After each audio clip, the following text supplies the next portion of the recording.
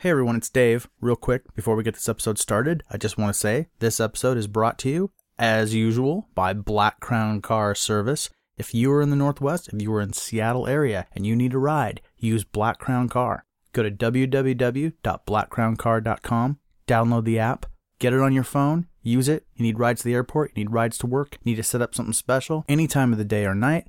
Excellent drivers, they know their stuff. Soto is the guy, he's the man, he's been on this show, he's my friend, I've driven for the company in the past. This is a good company, use them. All right, let's get into the episode. Here we go.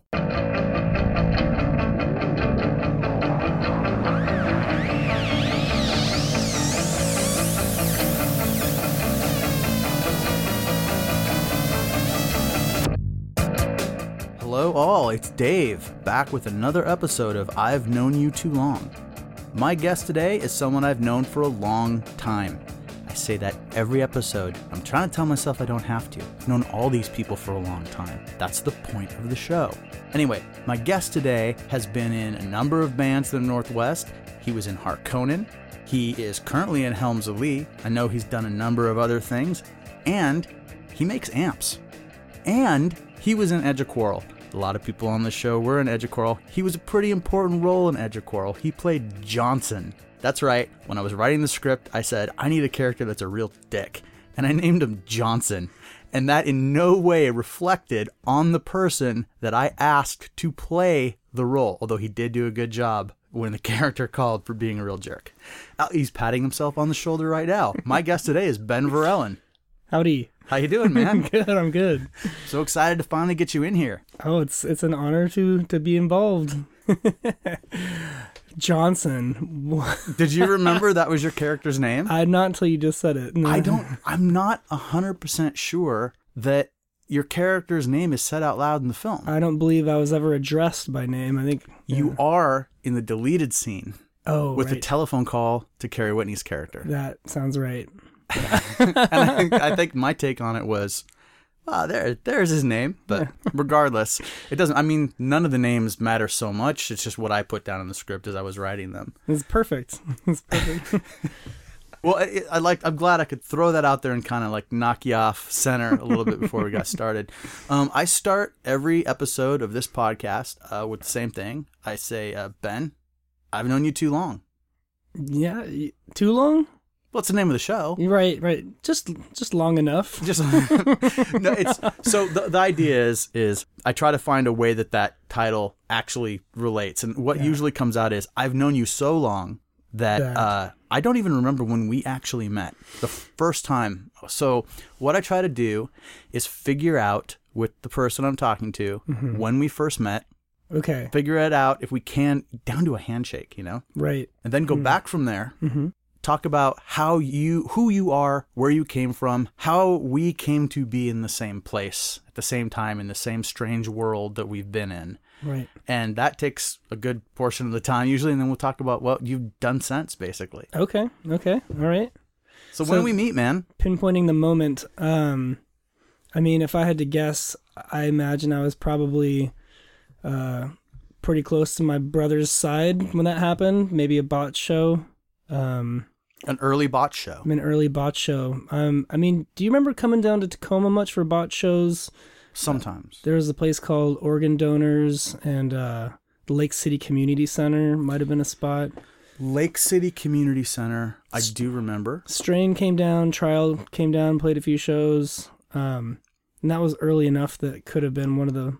I'm just guessing, though. I'm just throwing it out there. I mean, for me, I don't know if this bleeds too much into the part where we're going backwards from the moment of meeting. No, it's okay. But it seems to me like I knew about you much earlier than we met, and you knew about me, I would say. Well, I was doing the record label. Mm-hmm. I just put out the Undertow record, probably.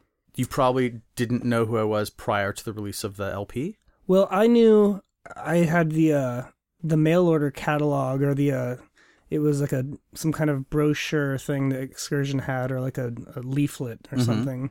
I used to make a ton of those. Yeah, we me and all my buddies each had one. And it was like we had our little like collections of just cool knickknacks and leaflets and all the stuff that you find on the table at punk shows. And So, I mean, we knew who Excursion was. We had all the records that you put out and studied them. And Thank you. There was the comp, and I think the comp was the kind of starting place.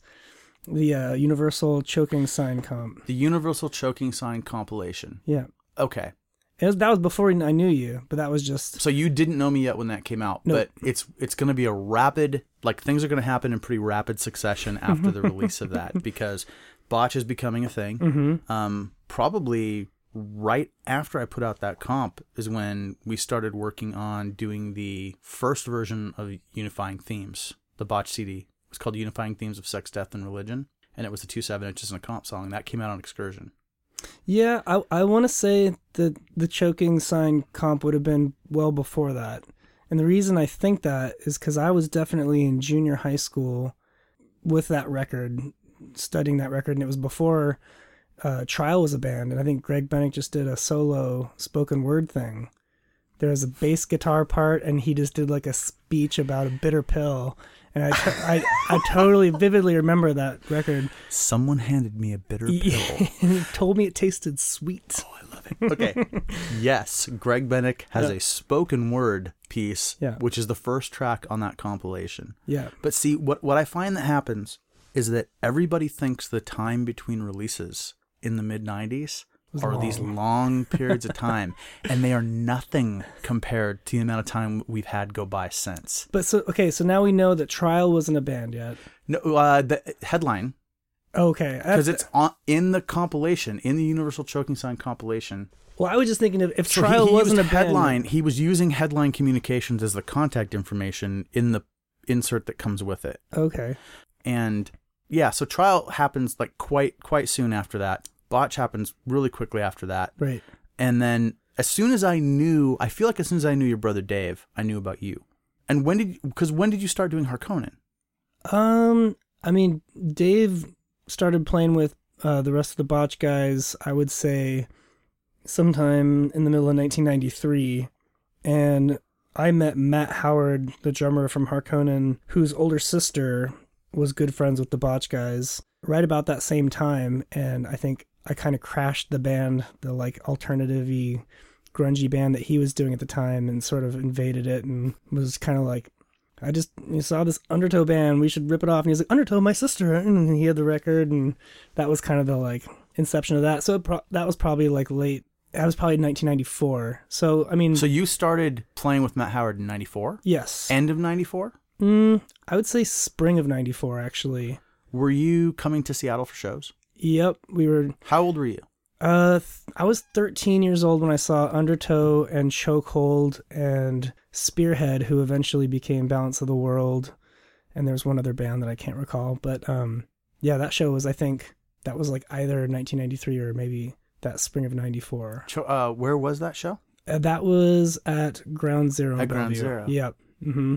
There's a good chance we met at that show. No way. No, I wouldn't talk to a soul. You didn't talk to anybody? No, me. And your brother wouldn't have said, hey, this is my kid brother? I don't think he knew then either. He was new. And there was I don't know how much you remember this, but it was weird, I think, especially for the Tacoma gang coming up to Seattle shows.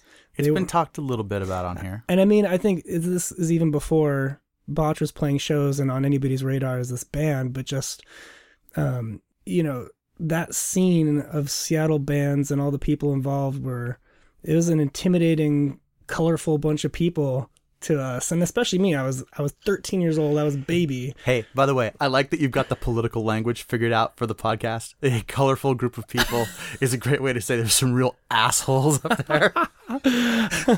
Well, there's assholes, but there's not even just, if they're just assholes, that's easy. There's more like these people that you are appreciating what they're doing, and you're in this room full of all this crazy energy that's new to you. You're 13, you're a kid, and you're just seeing people just flying around the room and just all inspired, and this crazy music happening, and it was totally this cool thing. But at the same time, you were like, this is awesome. I want to be involved in this, but it's not as simple as that. Like, this is like I'm new, and this is definitely a social thing. It takes a little bit of care to kind of wrap your head around what the hell's going on here. Well, I think the difference is that just a few years before that, the scene was so small that if you were a new person coming to that scene, it was like roll out the red carpet. Totally. You are here. Welcome. And you end up getting people that probably don't deserve that kind of treatment sometimes coming in that way, right?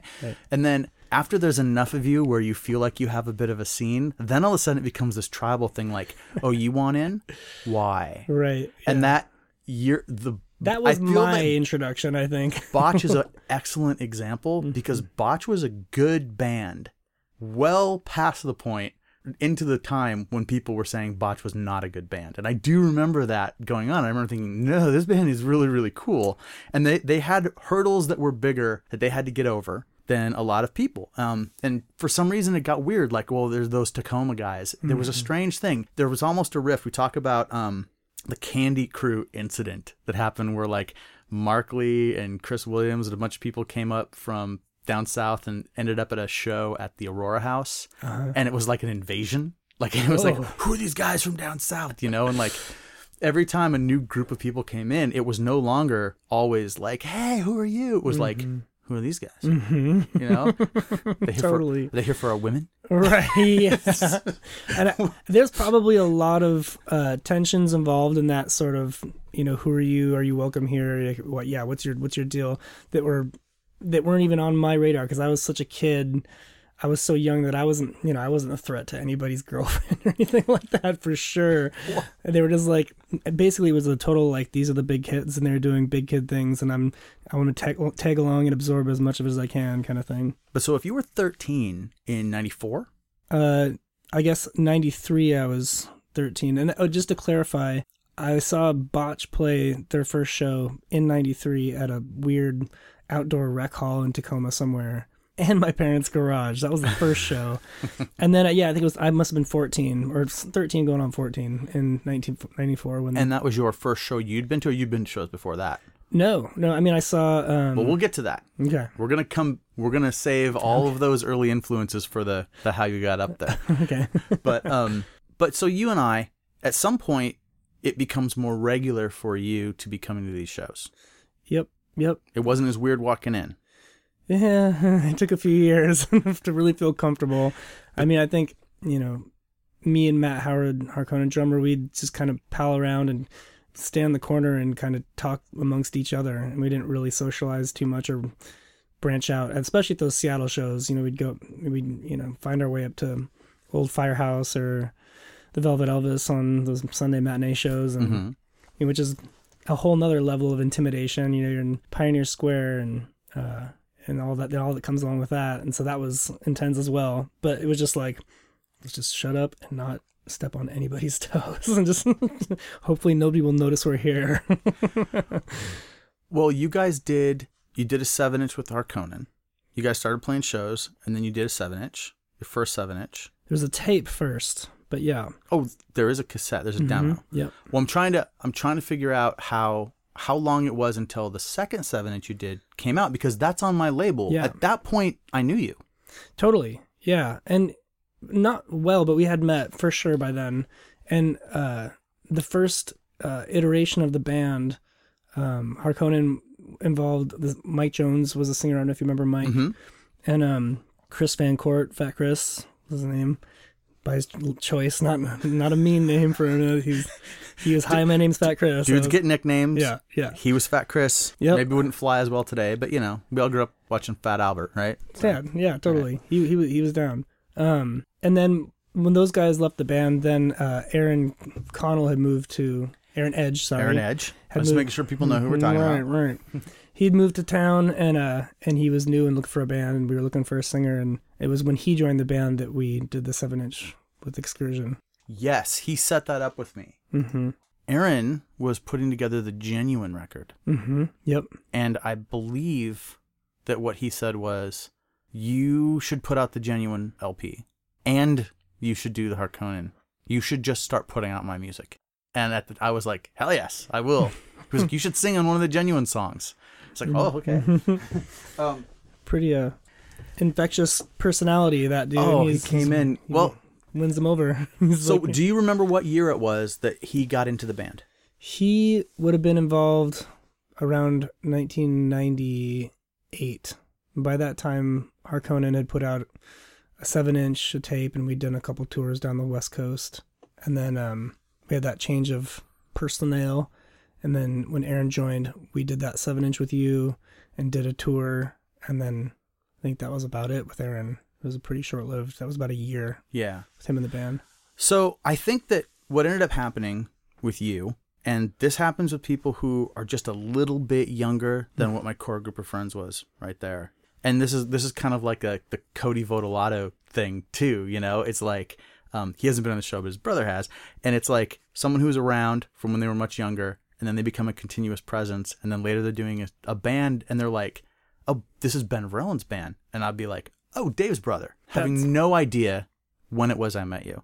So we probably never had a real conversation until the record was coming out. I believe that's right. When you say we were probably introduced by Aaron, actually. Okay. I think about it. That probably sounds right. And then right after that, it was like, because right after that, whoa. I had to cast you in Edge of Quarrel.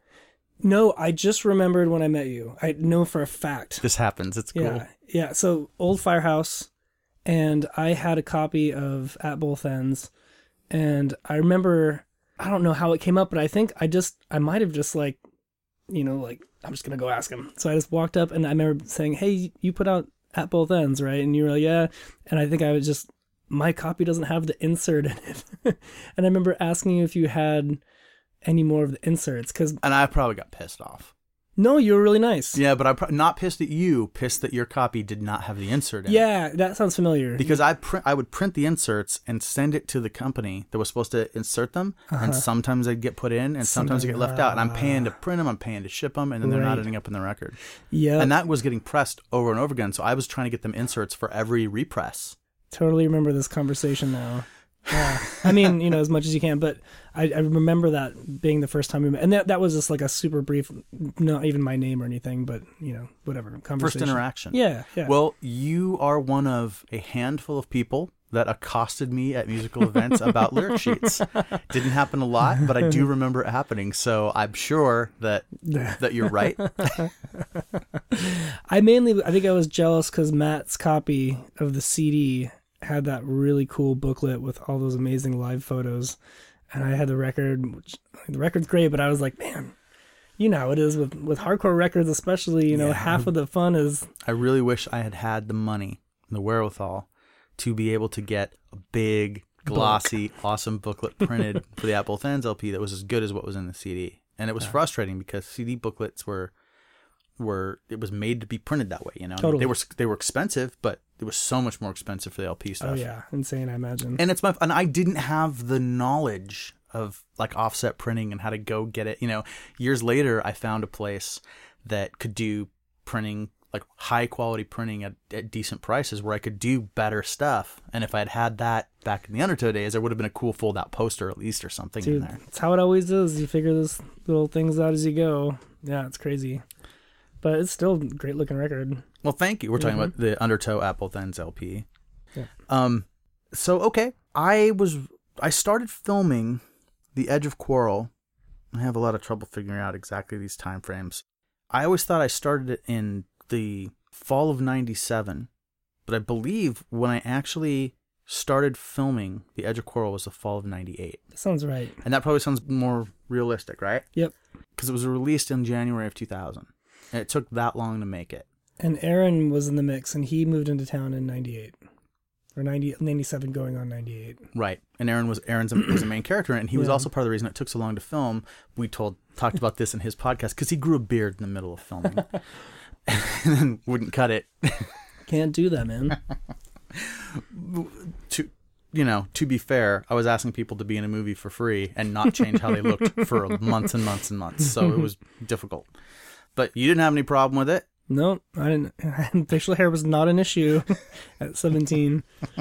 Were you 17 when you were in the movie? 17 or 18, somewhere in there, yeah. Okay. Mm-hmm. And then just from that point on, you've been a constant. Beard grower? No, just a constant in my life. Like, you're always there. Yeah. Cool. So that sounds right. Yeah. Old Firehouse. Mm-hmm. I think that's it. I think that's the moment that we've interacted, and then I remember Aaron giving us the news, like, Dave wants to put out a Harkonnen record, and we were ecstatic, and And then we'd have I think like it's a great conversation record. at some point. Yeah, it was I fun. really like it. Fun to make. I remember Aaron, man. Aaron he was a trip.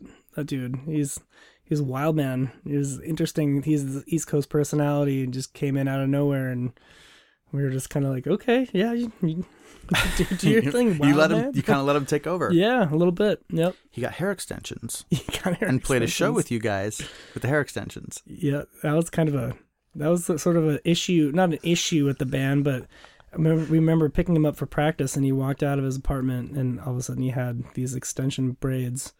I think at the time, like, Bloodlet was really big, and like, I can't remember the names of some of the other bands, but it was like, there was a thing going on, and he was like, he wore it well, he looked the part and everything, but it was just really shocking to me and Matt, this abrupt change. Oh yeah. So he told me he was going to do it, right? And I said, I thought he was joking, and I made a joke. I acted like I was agreeing with him, but then made a joke about it, like thinking that this was a bit, and he got really offended. Oh no. And he was like, dude, it's going to look cool.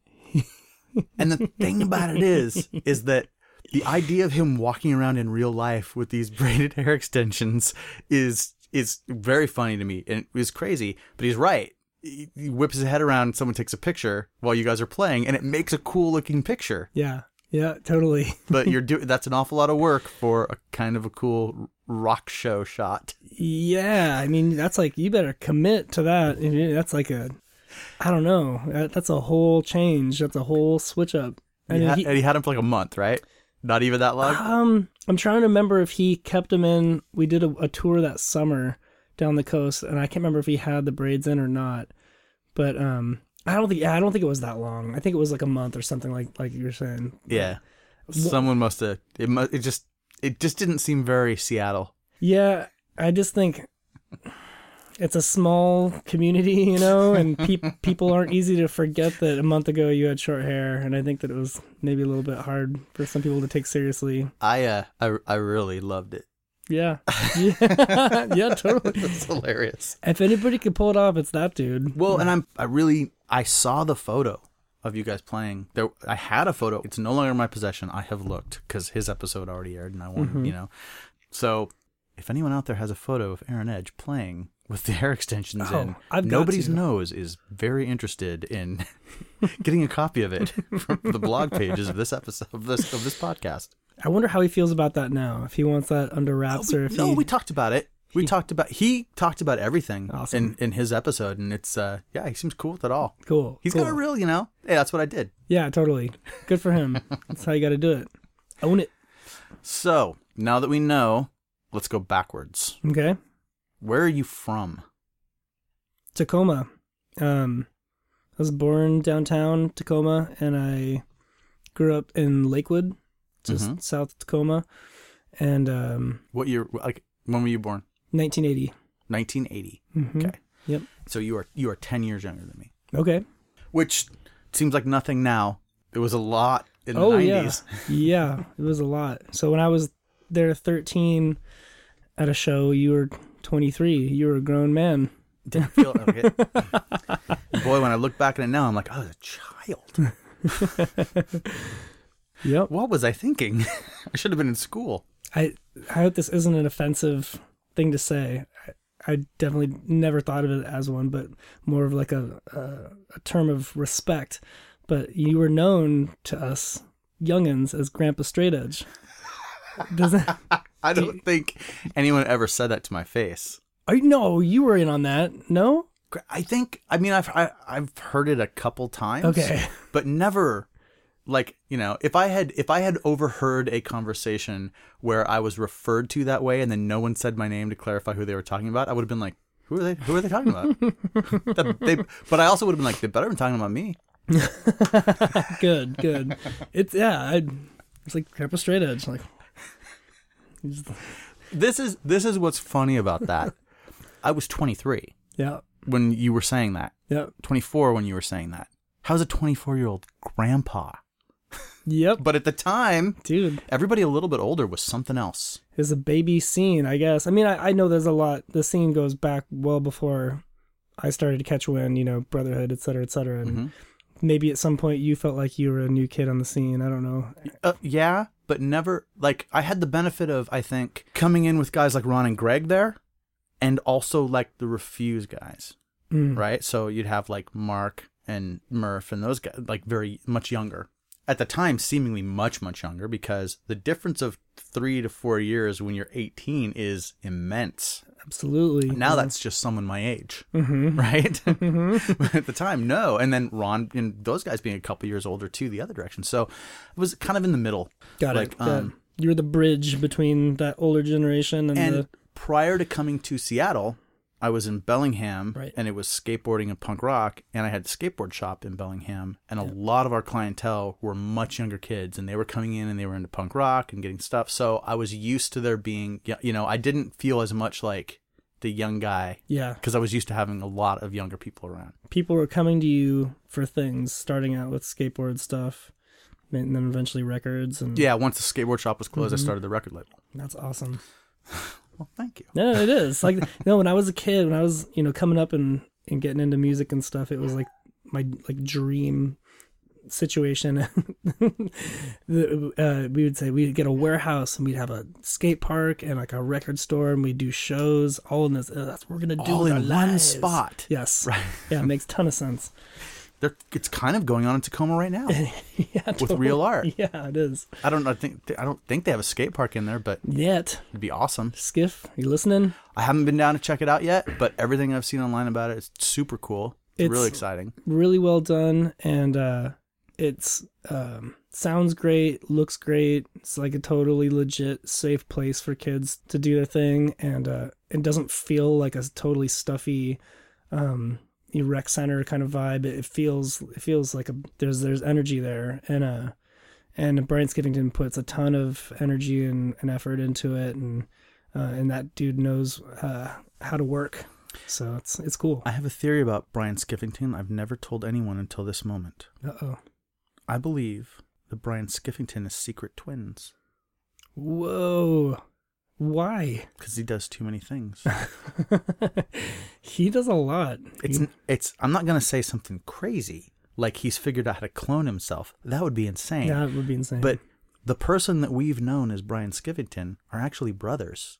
And they just take on the role while the other one's working, because he's working this union stuff at the shipyard, and he's involved with all that, and he's involved with all his bands that he does, and there's tons of them, and he's organizing Rainfest, and he's going on tour, and he's doing Real Art. No, this is two people. yeah, this makes some sense. The Skiff twins. No, I just made this up right now. I know how you can get to the bottom of it. So you need to have a conversation and insert some super unrelated random factoid or something that's like your little the trick, and then the next time you talk to him weeks later, maybe a different. But how would you know that you weren't just talking to the same? Well, it's the a same twin. 50-50, right? yeah. So it wouldn't completely disprove if he did know the little factoid. So I'd have to bring up the factoid every time for like 17 times to get past the possibility of always of the coin always landing on heads. I mean, by this time, the Skiffington twins must have figured out a go around for this. They have gotten good at the job of like dodging, like laughing off a question that they don't understand because they don't know. The Skiff twins. The Skiff twins. It's a real thing. Could be. I wouldn't be surprised. It's true. He's everywhere. Ladies nuts. Yeah. So I like that. So that's okay. How did we get to there? Real Art Tacoma. Real Art Tacoma. I was talking about how you were calling me. You were you guys were talking to me behind my back, calling me Grandpa Straight Edge, wondering why that weird old guy was hanging around. Yeah. And I was like, "Hey man, all ages show." Yeah, totally, exactly. It's funny because over the years that's come up a number of times. Like so many of my friends are in a range of a couple years older than me, but just a couple, to 15 years younger. Right. And it kind of matches the different bursts of the way the scene changed over the years, as like that 93, 94 Old Firehouse, Undertow kind of thing that happens. Mm-hmm. And you come forward The late 90s are just a weird mix and mash of stuff. And then you have this other burst, this early 2000s burst with Champion and Stay Golden, those bands. And all the people that came in with that, it's like a whole nother group of friends. And they were, so many of them were much younger because I was working with the label with the younger people that were putting out, that were doing the kind of music I wanted to release to the record label. For sure, yeah. So but I have never really had this looking down my nose kind of view. It's like, oh, here's a person and they're cool. And then, someone will be like, yeah, that person's 13 years younger than me. It's like, what? But they're an adult that I know who's in the same music scene that I know. I don't know. And that's so cool because that is the exact opposite of the way I felt coming into that 93, 94 scene. And just because, not that anybody was, especially mean or unwelcoming, but it just felt like it was a little bit of a cold, prickly, like, I got to figure out how I fit into this and, like, find my spot. But the fact that you're so you just meet people and you're friendly and I think I think that works better and is cool. Well, thank you for that. I will say there is a little difference. Mm-hmm. The difference is you were 14. Yeah. When I was in my early 30s, there weren't really any 14-year-olds that I became friends. There's maybe one person who was way, way too young to be hanging out with us, but that person seemed much older and everybody knew that person. You know what I mean? Got it. You get one satellite person who just inserts themselves in the mix, but it might have seemed strange, certainly to an outside person looking in, if people had been, hey, 13 and 14-year-old kids, come hang out with us real grown-up adults. Come to this cavernous rec hall. Right. So yeah.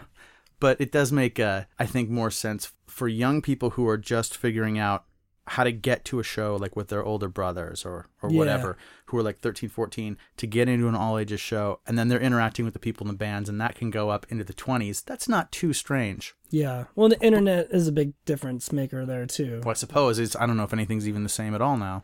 I guess I don't know now, but just if I didn't take along with my brother to those shows, I would have had no way to find out about that stuff. I would imagine, but yeah, it was more like treasure hunting. Mm-hmm. You had to uncover the secrets. Oh, we drove around. I tagged along with the Botch guys to a secret Undertow show. I don't remember who else was playing, but it was at Murph's garage, at his parents' house or something, somewhere up here in Shoreline, I think. Yep. Or Mount Lake Terrace, and I might have photos. The power got unplugged during cutting away. It was with Mouthpiece. Mouthpiece. That's what it was. John got a little bit hurt. Yeah. There's dog pile. So you're saying you're in that? I was there. So if I have those photos, I'll be able to find very young Ben in the crowd. Or standing back, just looking horrified. But we'll see what we can do. We got lost. This is what I was like. We tried to treasure hunt that show. Trying to find Murph's parents' house? Yeah. That was not... I would have trouble trying to do that now. Yeah, it was nuts. But you still made it. We made it, yeah. How did you make it? You had no cell phones to call anyone to check. No, we just drove around until we found a bunch of kids with earrings and baggy pants. Oh, you could see them. Baggy pants. You could see them from the main road? Milling out in the lawn, yeah. And so we showed up and awkwardly, walked up with 5 or 6 of us and into this yard where everybody knows each other. They're all buddies, and we didn't really know anybody. And just kind of gingerly found our little pod and talked amongst ourselves. And that's the Botch guys and me tagging along with them, So I'm really worried about making them any less cool than they might already feel like, because they're new too. Well, it's super cool that they brought you. Yeah, dude, I'm sure they love that. No, I think it was it might have been one of those power play things, I want to go too, Mom, and take your brother. If you don't take your brother, you can't go. Yes. And the mom's like, I get rid of both of them. Yeah, that's probably what was really going on, yeah. But that's okay. And I love what you just said. I love we're lost. We're driving around. No cell phones, no internet. We knew that we were in the right spot when we saw people that looked like what we expected to be looking for. Mm-hmm. Earrings and baggy pants. Because that's not a thing now. Nope. It's not quite the same, is it? Too many people, one, you're gonna know where to go. But on top of that, if you didn't have any of those things, you couldn't just drive around and look for a group of weirdos, because there's groups of weirdos everywhere. And I don't even know, back then it was such a totally like the skater looking kids, like it was a totally distinct thing. Nowadays I don't even know what it's like in like the punk straight edge teenage community. Is that a thing now, or is it, because in my impression, being sort of removed, is that it seems like you said, there was like that early 2000s Champion, et cetera, and that was kind of like a big like resurgence of that kind of like straight edge punk rock thing. And then since then, my impression is that it's sort of a thing that's dwindled over the past 5-10 years. There are, see, because I'm in a little bit in the boat that you're in, because I'm not out as much. I am positive that we could have a couple of guys here who were big into what was happening 5 years ago. Totally. That would be like, who the hell are you? I mean, Rainfest started in that period of time, right? Rainfest starts the year after Champion breaks up.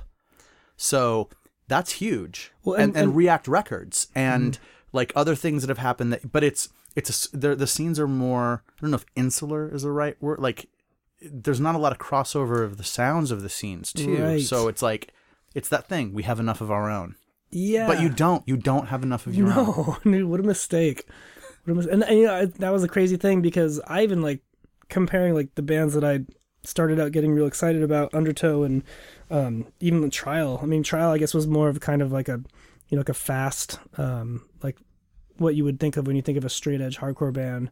But Undertow kind of had that like sort of heavy kind of brooding like early 90s swagger that like all the Unbroken and the kind of heavier like tinged with metal sort of Refused and or Resurrection, I mean. Apologies. Thank you. I was just about to say, how do I break in and say I don't think Refused? I think Refused comes much later. No. I got my wires crossed. Resurrection, yeah. Yeah, Resurrection. Like those kind of heavy, like weirder bands. And then from there, it seemed like it got even weirder. Like you put out that one of my favorite comps, that 7-inch, that Brewing comp. Oh, thank you. The Jodan Baker and I want to say Slow Side Down and 9 Iron and Botch, right? Yep. That's an amazing record. And that was totally like a picture of what I thought that, like, oh, cool, this is where it's going. And it was like this. Well, that's why I called it Brewing.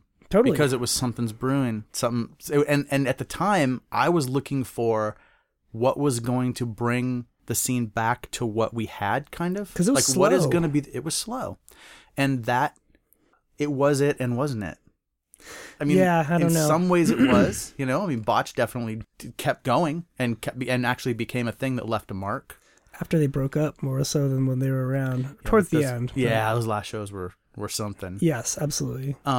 But I did not realize that what was really going to happen was basically that Northwest Hardcore board, new young teenage kids coming up.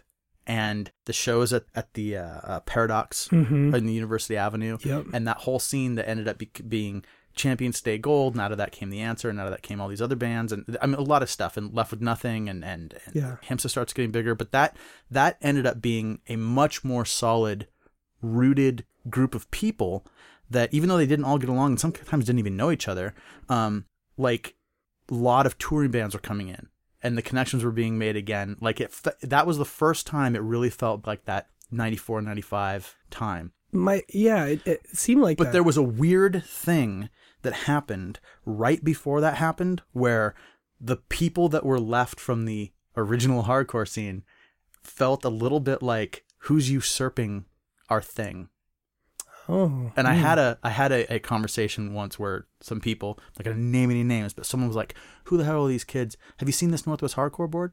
I'm a poster on the Northwest Hardcore board at this point, and I know all the people that are doing it, right? Yeah.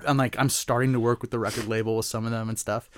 And they were like, yeah, who do they think they are? They think they just walk in and call themselves Northwest Hardcore? And here we go again. And I was like, well, they are actually the Northwest Hardcore scene. Right. And I was with the wrong people to have said that, because I basically was the only person there. Everybody was like, no, they're not. I'm like, you don't even know them. Like, See? They put on all ages hardcore shows. Right. They're doing in the garages. Thing. Yeah. And they're yes, a lot of the bands that our friends are in, that now that they're getting into their 30s or getting up towards it, are playing bars or still playing all ages shows, but it's much more established. These are the nitty gritty, like totally doing it from nothing.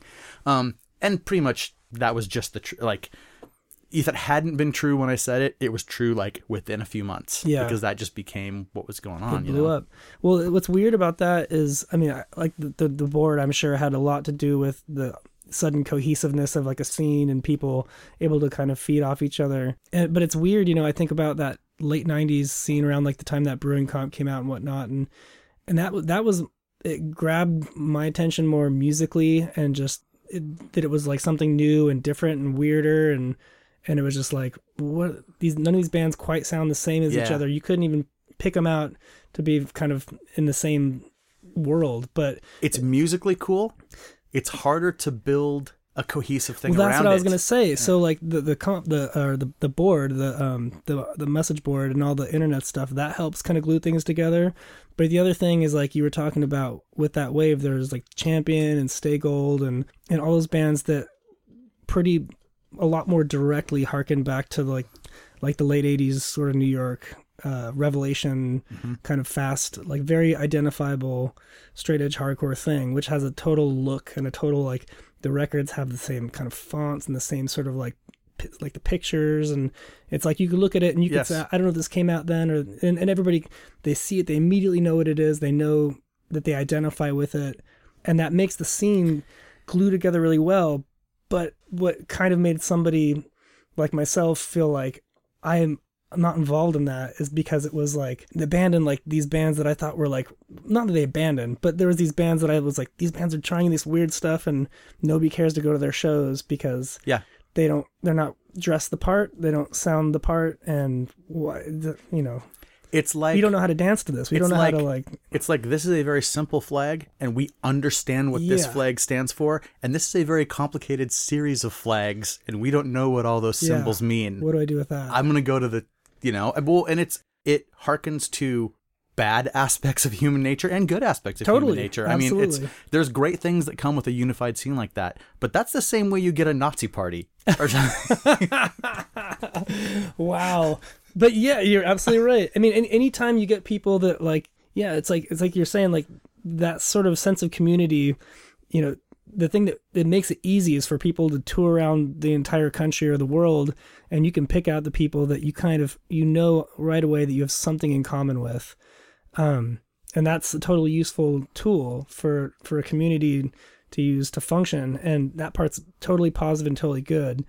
But the expense of that seems to me like it's the kind of, this is going to be, I don't mean for this to be insulting, but no, you gotta say how you feel, man. It just maybe the honesty and the like sincerity of the art that you're putting forward, because these are artists, these are young kids, getting shit off their chest and being pissed off and having things they want to say and things they want, and just when they feel like it has to fit into this kind of a little bit more of a narrow cookie cutter kind of a mold, that while it's a great one, but it never stays that way though. What do you mean? I mean, the next record sounds different, and then they try something. You know what I mean? Everyone always complains that bands change their sound, and that and those are the best records. Everybody talks shit. A lot of times, sometimes they are. Oh man, like a perfect example. I was just thinking about this. Into Another. That everybody hated that band. They always want to talk shit on that band because there's like dude from Underdog and the guy from Bold and all these fast, straight edgy punk bands. But what a fucking weird, crazy record. Like that Into Another stuff doesn't sound like anything. It's like got a little bit of metal, but it's like melodic and like psychedelic, and it's just like I like those records. Are you probably a big Iceburn fan? Fuck yeah. Engine Kid, Iceburn, yes, man. Orange 9mm, and Quicksand is a super popular one. But there you go. Yep, you're wearing a t-shirt. I always wear this t-shirt.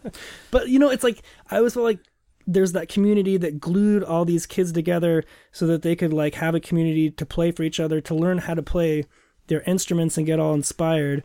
And then once they kind of do that for a while, then their kind of real individual personalities come out and they do these weird bands. Yeah. And everybody goes, oh, you just get down the scene. But you see, that's okay. That's all part of the natural process. Totally. So what always frustrated me was when older people would think that because they had already completed to a certain level, that all the younger people should understand the experience that they'd already had. Right. So I like the young band being simple Mm-hmm. and them having their dumb ideas that oftentimes creates amazing music. Absolutely. And even if it's not good music, it is earnest Totally. music. That's absolutely true. And then they go on that path. So what I always think it's easy, I think it should be easier for older people to remember where they were and what they were like and look back and go, that's awesome, which isn't always what happens. Agreed. Usually Yeah. people look down and they feel, it makes them feel in a negative way for some reason. Then it is for younger people to understand what their experience is going to be and where they're going to be. They have to learn those lessons through the blood and pain and tears and joy. You And know? what better place to start than surrounded by a bunch of people who are all kind of in the same boat as you. Everybody's inspired by the same bunch of music. And the thing is, like, you can watch two of those bands that might have a real similar sound and look, but you can pick out the one that, like, oh, those guys are fucking angry and they absolutely mean it. And like, and you're just like, that band's great. And like the other band, like maybe not so much, or they will be, they're still figuring it out. But like, there's totally. Well, and you'll see this burgeoning personality where you're like, that person is going to do great things. Yeah. Yeah. It's not happening now, but it's coming. Yeah. And totally. it's nice when that pays off and you're right, you know, and then they go on to do awesome stuff. Or sometimes you later figure out, like, I thought that was this kind of simple thing, but listening back to it now, like, oh, that's a really fucking crazy, weird record. Like, it's really pissed off and sincere and not like, you know, like, for example, if I was to see a band walk on stage and there's like cargo pants and, you know, they're X'd up and they have, you know, the earrings or whatever, they look the part I might kind of start thinking like, I don't know. I know what this is going to sound like. I know what this is going to feel like. And then they start playing and you're like, holy shit, this is really inspiring and amazing. And so it's just like on either side of it, you can't let your expectations, your preconceptions. Yeah. And there's more to it than the way you just described it, because you can see a band that plays and the crowd's going crazy and they're singing along, they're jumping up to grab the mic and the band is feeding off the energy of the crowd.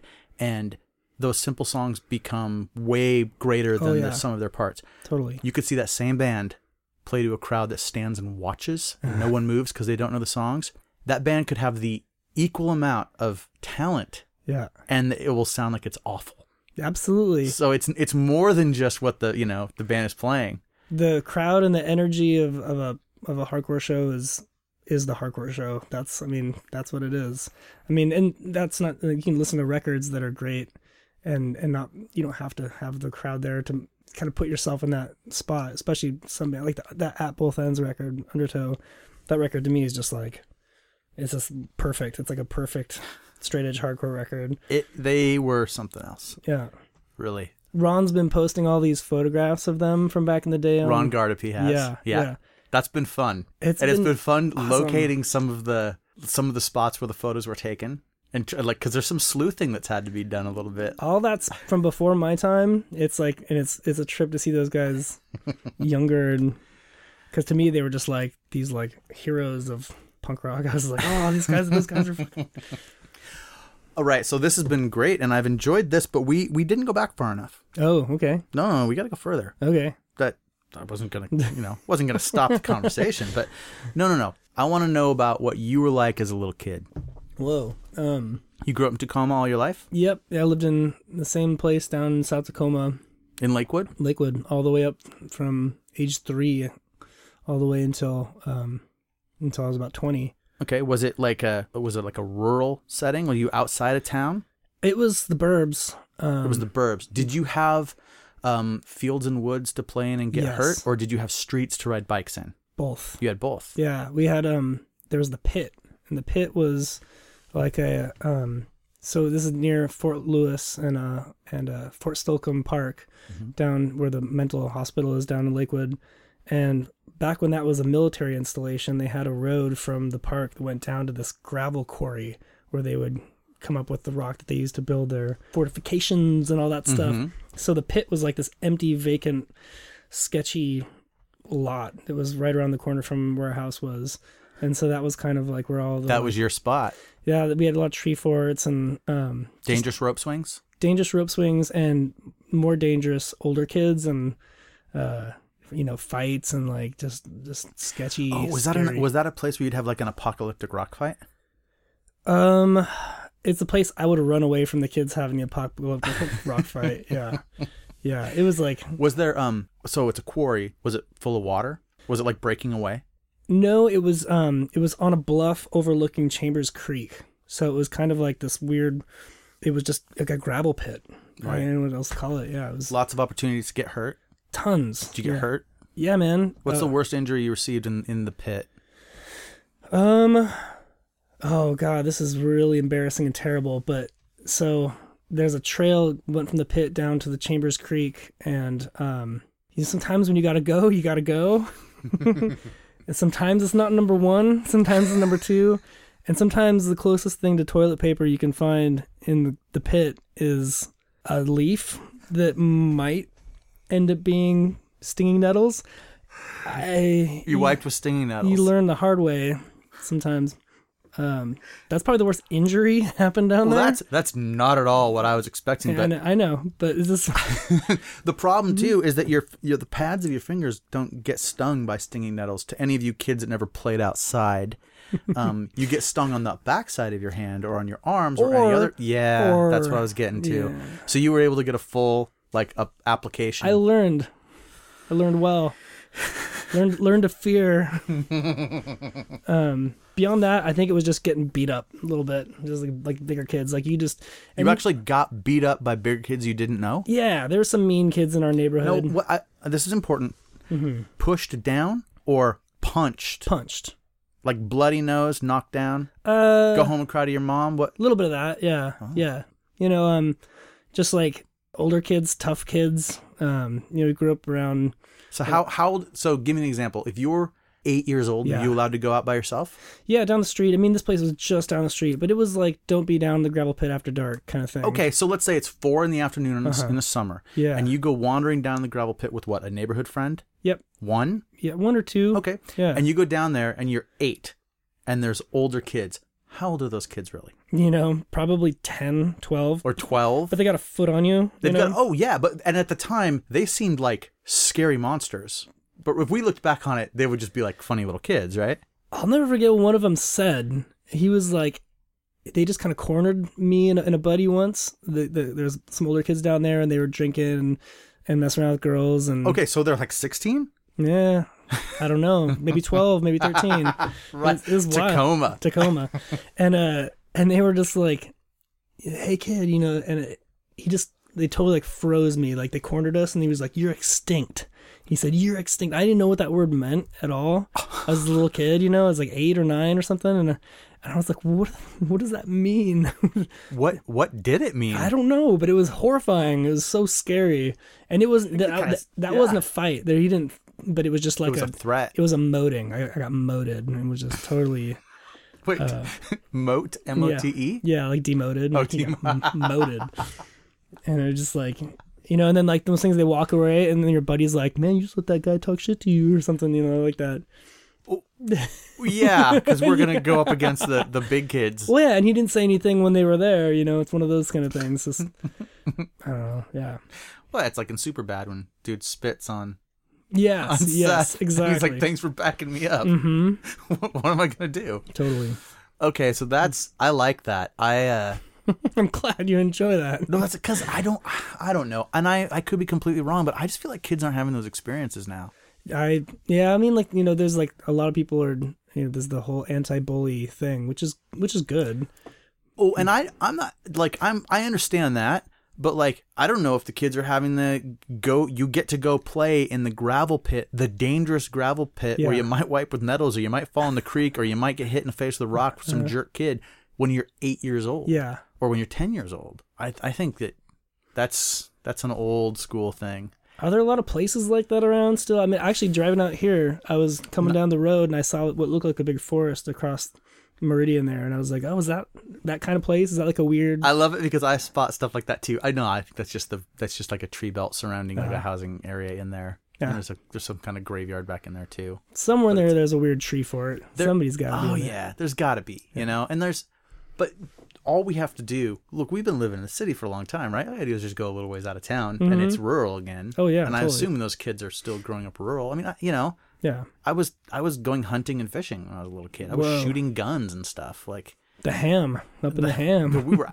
we were outside the Ham. You were in the county. Outside of Bellingham. We were in the county. So, but I mean, it can't be that much different than what you're describing with Lakewood. I've been to Lakewood. That place is sketchy. It's a little sketchy. Yeah, there's like all these tough kids that were like military kids they're worldly. They'd been around. Yeah. And they were new in town, so they weren't going to take any shit from anybody, and I was going to take shit from these tough kids. That probably actually, when I think about it, probably plays into my, like, how freaked out I was getting into, like, going to, like, the first punk shows I went to. And just sure. Like, What was the first fight you were in? Whoa. Probably with my brother. Okay, yeah. It doesn't count. Yeah, okay, all right. Everybody in a family fights with their family. What was the first fight that you encountered with someone you did not know? This is incredibly embarrassing and kind of stupid. But that makes for a podcast. Okay, all right. But it was super messed up and also totally embarrassing and laughable probably to anybody who's really come up tough. But so this is like I'm getting out of 6th grade, going into junior high school, and it's like 1992, 93, and NWA is big, and all the gang stuff is going on, Crips Bloods, and it's Colors is a famous movie, and all this stuff's happening, and all the kids totally identify with this. There's like, you have the two factions. You've got the rockers and like the rapper kids who are all into NWA and all that stuff, Ice Cube and whatnot, and the kids that were my buddies from playing football in the street and tree forts and all that stuff, they kind of ended up gravitating towards the hip hop world of, just rap world at the time, and whatever. And they had all those records and I got into it. And Dave was kind of going a different direction. He was like, I feel like I'm throwing him under the bus, but he delved into the, like, Red Hot Chili Peppers and the grunge stuff. And he had, the Glenn Plake haircut where he shaved the sides of his hair and he had kind of this temporary mohawkish kind of thing, skier mohawk thing. And who is this? My brother Dave Varela. No, I know it's your brother Dave, but who was the person whose haircut it was? Glenn Plake. I remember being the name of, I think that's right. Okay. Because Dave had posters. And what is he? He's a famous skier. That's why I don't know the name. But he's like the punk rock skier with the mohawk. Before snowboarding culture, he was like that kind of like bad boy rebel skier. Sure. So that was Dave's thing, rock music, that world. And I was kind of like, we're listening to NWA and in my buddy's house when his mom, she was kind of an alcoholic and wasn't around. And so we would sort of just like have run of the place. And this house ended up also being the place where all the gangster kids who were real gangster kids who were selling drugs and getting into real fights and had guns and shit, they would come and kick it at my best friend, this kid Eric Amstutz, his mom's house. That was like the pad. But this is a house. And so this is where kids from the neighborhood and real gangster kids are mixing. Yeah, because our neighborhood is the Burbs, and it's right along a golf course. To put the, like, the socioeconomic perspective on it, it was like that's the sort of world that I grew up in. It was our house was on a golf course, right? So there was that, but then there was also, on the way out of the neighborhood, all the apartment complexes that was low income housing, where a lot of the like just lower income, like military families were living, and that was where the real tough kids. So you've got the real tough kids, and then you've got all the Burbs kids that want to impress the real tough kids. And those Burbs kids are way scarier than the kids. Yeah. So the wannabes will do more to try to prove it. Oh man, they're frightening. Yeah, there's a couple cool kids who moved from Georgia or whatever, and they were actually, you get talking to them and they're into music and they're into skating or whatever cool shit. And then there was some punk from the Burbs, like, and some, pissed at his mom or whatever, and he'd just go out and kick the shit out of somebody to impress that kid from Georgia or whatever. And like, it's really embarrass himself, and then he'd be even more pissed off. There was just a couple kids, they were way scarier to us than those kids from out of town. But so we would kind of run away from those kids. But then we started to like hang out with them, and they kind of were like, okay, we're like actually formally starting this clique. Yeah, well, you're getting older together. Well, like it was like a gang, like a clique. They called it the 9-5 clique. And Yeah. and they sort of kind of got, there must have been some kid who was one of the Lakewood Hustlers, was the kind of Crip gang in Tacoma or in Lakewood. And they, I think they were kind of like, why don't you guys start your own clique? Like sell drugs over here. And like, I can't tell how much of it was like these Burbs kids fantasy that was nonsense and how much of it was actually. Because everyone had a story, and then you're lying. Nuh-uh, I'm telling the truth. Kind of stuff. Yeah. Total nonsense. So, but sometimes you would see drugs. Totally. You would see guns. Yeah. How old are you? I'm 12. Yeah. And you know, then this weird like sex shit, but just that was the scene. It was like this like kind of like flop pad in the middle of the really nice burbs where just like nobody was kind of looking after things. It was kind of, this place was falling apart. Right. It was really decrepit. So stuff would get out of hand. Yeah, things got out of hand. And like, anyway, so like this gang started kicking it there, my best friend's house. And they actually one day were like, okay, we're jumping people into the 9-5 clique. And I remember I was home and my best friends, Eric Powell and Eric Amstutz, came over, knocked on the door and opened the door, and they both had black eyes and were all bludgeoned. And they were, I was like, holy shit, what happened to you guys? And they're like, we just got put on. Do you want to get put on? And, you know, I mean, this sounds absurd. I'm a white kid from the burbs who, you know, I was just kind of on the periphery of some real shit. But the whole culture was like so interesting and infectious that I was like, and my best friends were getting put on. Did you go? I did, yeah. So I went and... I had no idea about any of this. I don't really talk about it too much. That's a very embarrassing thing that happened. But so I went to Eric Amstut's house in the backyard. That sure enough, there was like 20 kids back there drinking, and like, you know, some of them were in junior high, which is where I was headed. Some of them were in high school, and some of them were in college age. Wow. They're like grown ass adults, and so they're like, all right. Very much different than the way I was as that age. It's weird. But probably some sort of strange parallel. I mean, they were putting you into their world. Yeah, I mean, well, so plot thickens. So they they were like, all right, we're going to put you on. They had a deal where it was like, you know, we're going to whip your ass for 5 minutes and the clock will start and you just defend yourself. And, you know, it was like, that's a long time. Yeah, it was bad, but it was like, there was like a policy of, we're not going to punch you in the face because that's how you'll get questions asked and this will all blow up.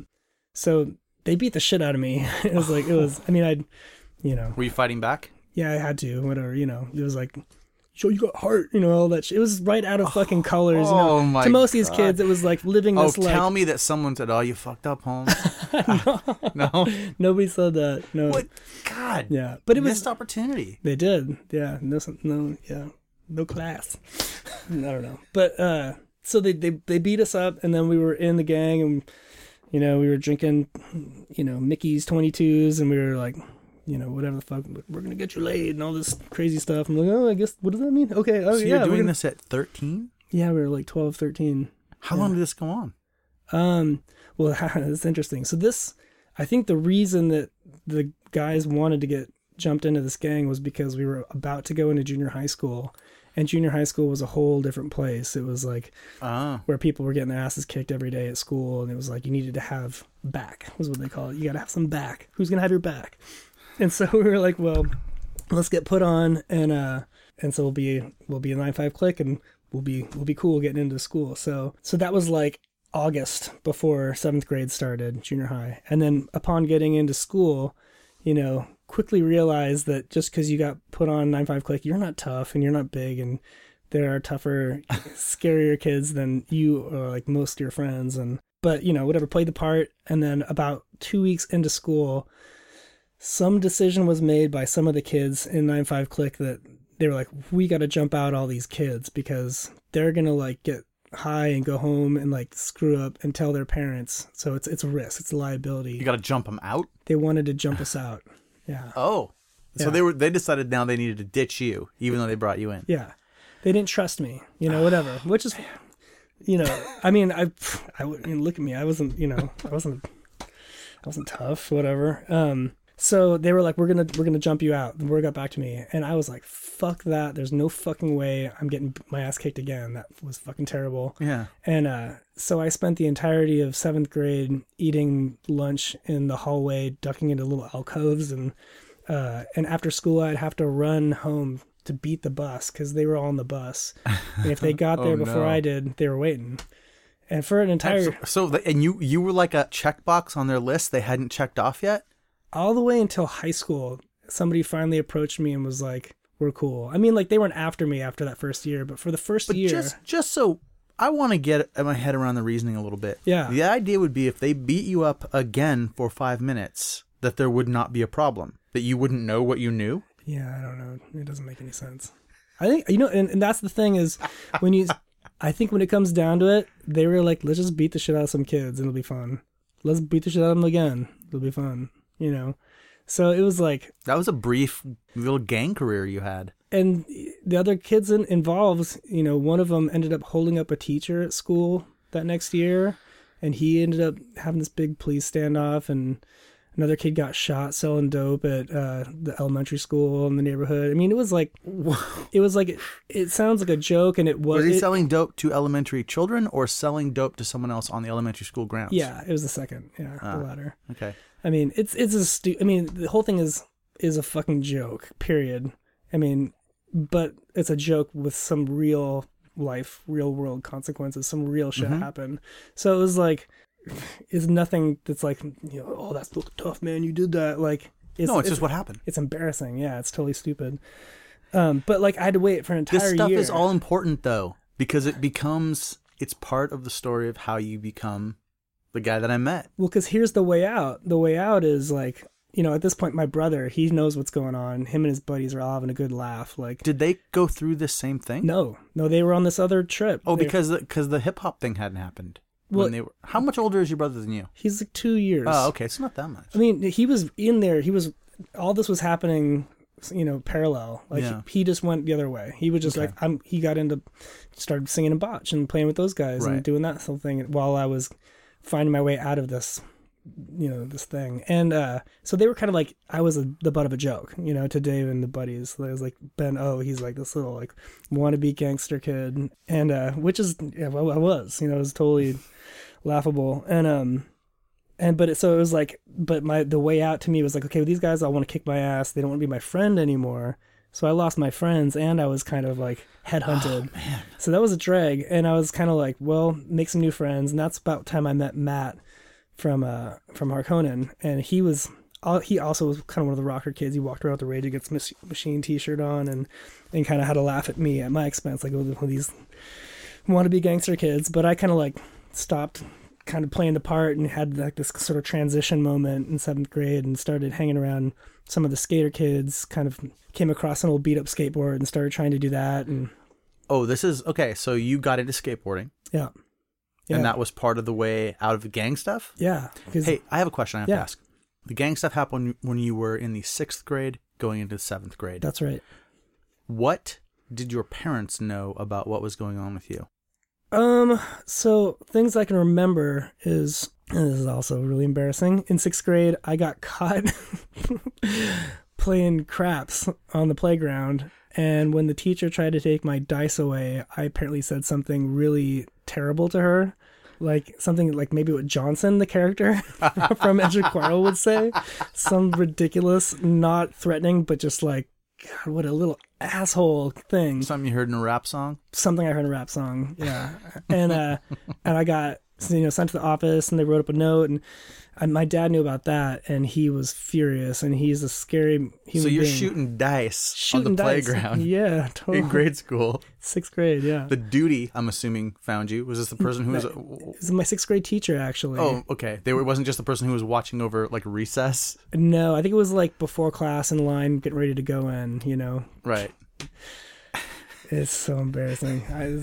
I didn't expect to get in. I thought we were just going to talk about straight edge or something. I don't know. Oh, no. See, I asked if you'd listen to the shows, to the podcast very much before we started. Yeah. Well, yeah. So that was, skateboarding was like something I could do by myself. I could do it, it was like a switch and the kind of like, just found a couple of weird curbs and just did that by myself. No, I got you. I need to know. Yeah. I need to know what your first board was. It was, I want to say it was Danny Way model, and it was like the graphic was like a chalk layout of a dead person kind of thing. Okay. It was a slick. Yeah. No, I don't know, because honestly, the difference between skateboarding when I had the skateboard shop when I was really into it, late 80s, to the time you're talking about, which is gonna be what, 92? Tiny wheels. Tiny wheel skinny board? Yeah, tiny wheel skinny board. What is that? I don't know what that's a freestyle board. Flip tricks. I lost it. So, but it's important though, and I don't know if it's as important. I got to know what the board is and how you got it. The board I got was, I think Dave had a girlfriend who skated, and she kind of just left it. It was sort of abandoned. I found it in the garage and kind of just commandeered it. Oh. Yeah. You took a board over. I took a board over. You didn't have to go buy it. I mean, it always had to find its way back to the house. I think Dave was like, you know, he was, that's not yours, you know. He made a point to make sure I knew. But yeah, that was. So you were skating by yourself. Skate by myself. Hitting the curb. Grinding the trucks and board slides. Could you do that stuff? I could do like nose slides. I could do little grinds. Bringing this board back, but it's damaged every time. It was fucked up to begin with. It had flat spots and everything. It was, yeah. But yeah, those tiny wheels were terrible for our street. It was all beat up, and I just skate down the street and trying to ollie over a manhole over and over again. That was kind of my thing. Awesome. But then Matt Howard was into skating too, so we would skate, you know, undertow in our headphones. Oh, wait. Okay. Hold on. You're listening to rap. Yeah. I get where you were finding that music. Were you getting punk rock music from your brother?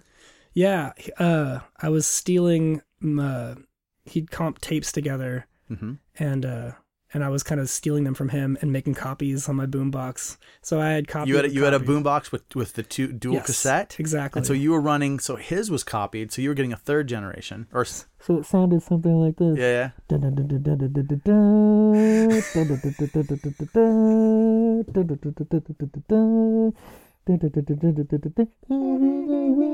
Yeah, it was pretty much like that. Well, okay. What was the first punk rock thing that you heard? Botch. Your brother's band. I mean, aside from like, you know, whatever, if you want to describe some of the things on mainstream TV, but as far as like underground punk stuff, yeah. No, I mean, I'm talking about the first thing that was not just rock and roll, like a regular radio rock and roll. Although I guess it's a weird question to ask though, because we're talking about Lollapalooza's been happening for a few years at this point, right? Yeah, but in my mind, you know, I'm not making a big distinction between honestly Aerosmith and like Green Day. To me, at the time, it's just like it's all because I don't have the context of it, you know, what it was. But well, I like the answer botch. I mean, that's really cool, but it's so strange because I would have thought Green Day is a perfectly acceptable answer, you know, for something that leads, because it's still getting into punk rock and hardcore even at that time was, so you didn't get into Lollapalooza punk rock, you got into hardcore. Dave did. Dave got into that stuff. He probably went and saw, you know, Seaweed Show. Yeah. Because that was sort of coming down from the, like, he's probably heard about Nirvana or whatever, and then found his way to the Sub Pop catalog to Seaweed, went and saw Seaweed with, like, Spark Marker and Undertow, I want to say. Like, that's a real show that might have happened. Yeah. And then that's when they went full force into Undertow. So he got caught by that bug. Yeah. And then he started a band, Yeah. recorded a demo, which I kidnapped and was like, this is so cool, my brother's in a band. And so you were literally just stealing all his shit. yeah, pretty much. That's so awesome. Yeah. And then that's you're talking about the infamous demo with the song "The Little Engine That Couldn't." Yeah. Yep. I got one of those around here somewhere. Awesome. Yeah. Hold on. No, not there. Wounded. Is it? But that's fantastic. Okay, so that makes sense. Getting stuff off your older brother. I mean, my older brother turned me on to all kinds of rock and roll and stuff, and I heard Van Halen for the first time from him and stuff like that. Styx, like all kinds of weird old stuff in the 70s. So, okay. Pretty much everything I got into all the way up through high school was kidnapped from Dave, or Dave being like, you should check this out. Pretty much everything. So, was he making sure that you were getting it, or was he just leaving it where you could steal it? I was originally breaking into his room and stealing stuff, or borrowing stuff and making copies, and kind of doing it guerrilla style, and then You stole the skateboard. You stole the music. My brother was cool, man. You got kicked out of trying to steal an entire other culture. Yep, sure did. God damn it. So, but it led you. It was all the building blocks that led you, to us. Okay, what other things do I usually need to know about people's young lives? This I think there's a story here that definitely kind of presents itself. It makes sense. The rap thing or the kind of hip hop gang thing is kind of a trip. It was weird. I mean, I think it seemed like what was going on at the time. It seemed like commonplace to me. Like there was this whole thing going on underneath everybody's parents' noses. But looking back on it, there was some really bad things going on. Oh, absolutely. Yeah. Well, think about how old you were. Think about what a kid that age is like now, and wonder when they're unaccounted for, is that what they're doing? I don't think so. Some of them has to be though. Like it's in certain places for sure, guaranteed.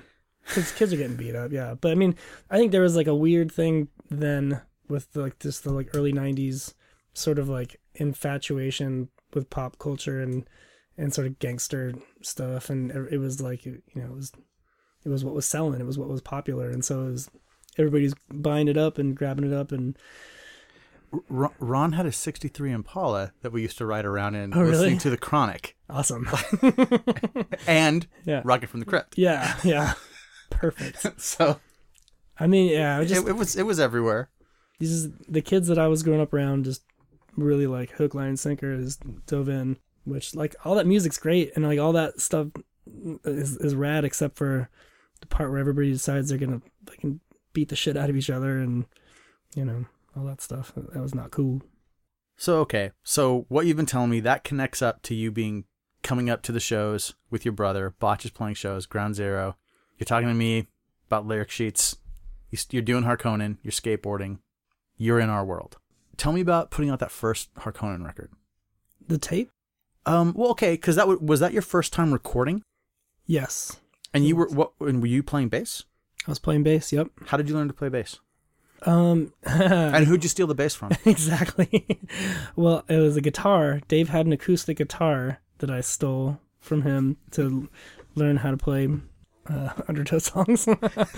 And I think from that, I kind of commandeered that band that Matt Howard was doing. I can't remember what they were. You stole the band from Matt Howard. Stole the band. Well, you let him stay in it. Me and Matt Howard. Well, I swooped in, and I think two of the guys that were in the band left, or they were trying to do like a grungy alternative thing, and all of a sudden we were trying to do like Chokehold and Undertow and that kind of stuff, Inside Out songs, and so that was like, those guys didn't care anymore, and so and then the guitar player eventually quit the band, but some of the gear was left behind, so there was like a bass and like combo amp and a distortion pedal, and weirdly enough, when I started like trying to tag along with the Botch guys to shows and whatnot, they're a pretty eclectic bunch for a bunch of straight edge hardcore kids, because like Brian Cook, he was into like, I would tag along with them to go to Fallout Records,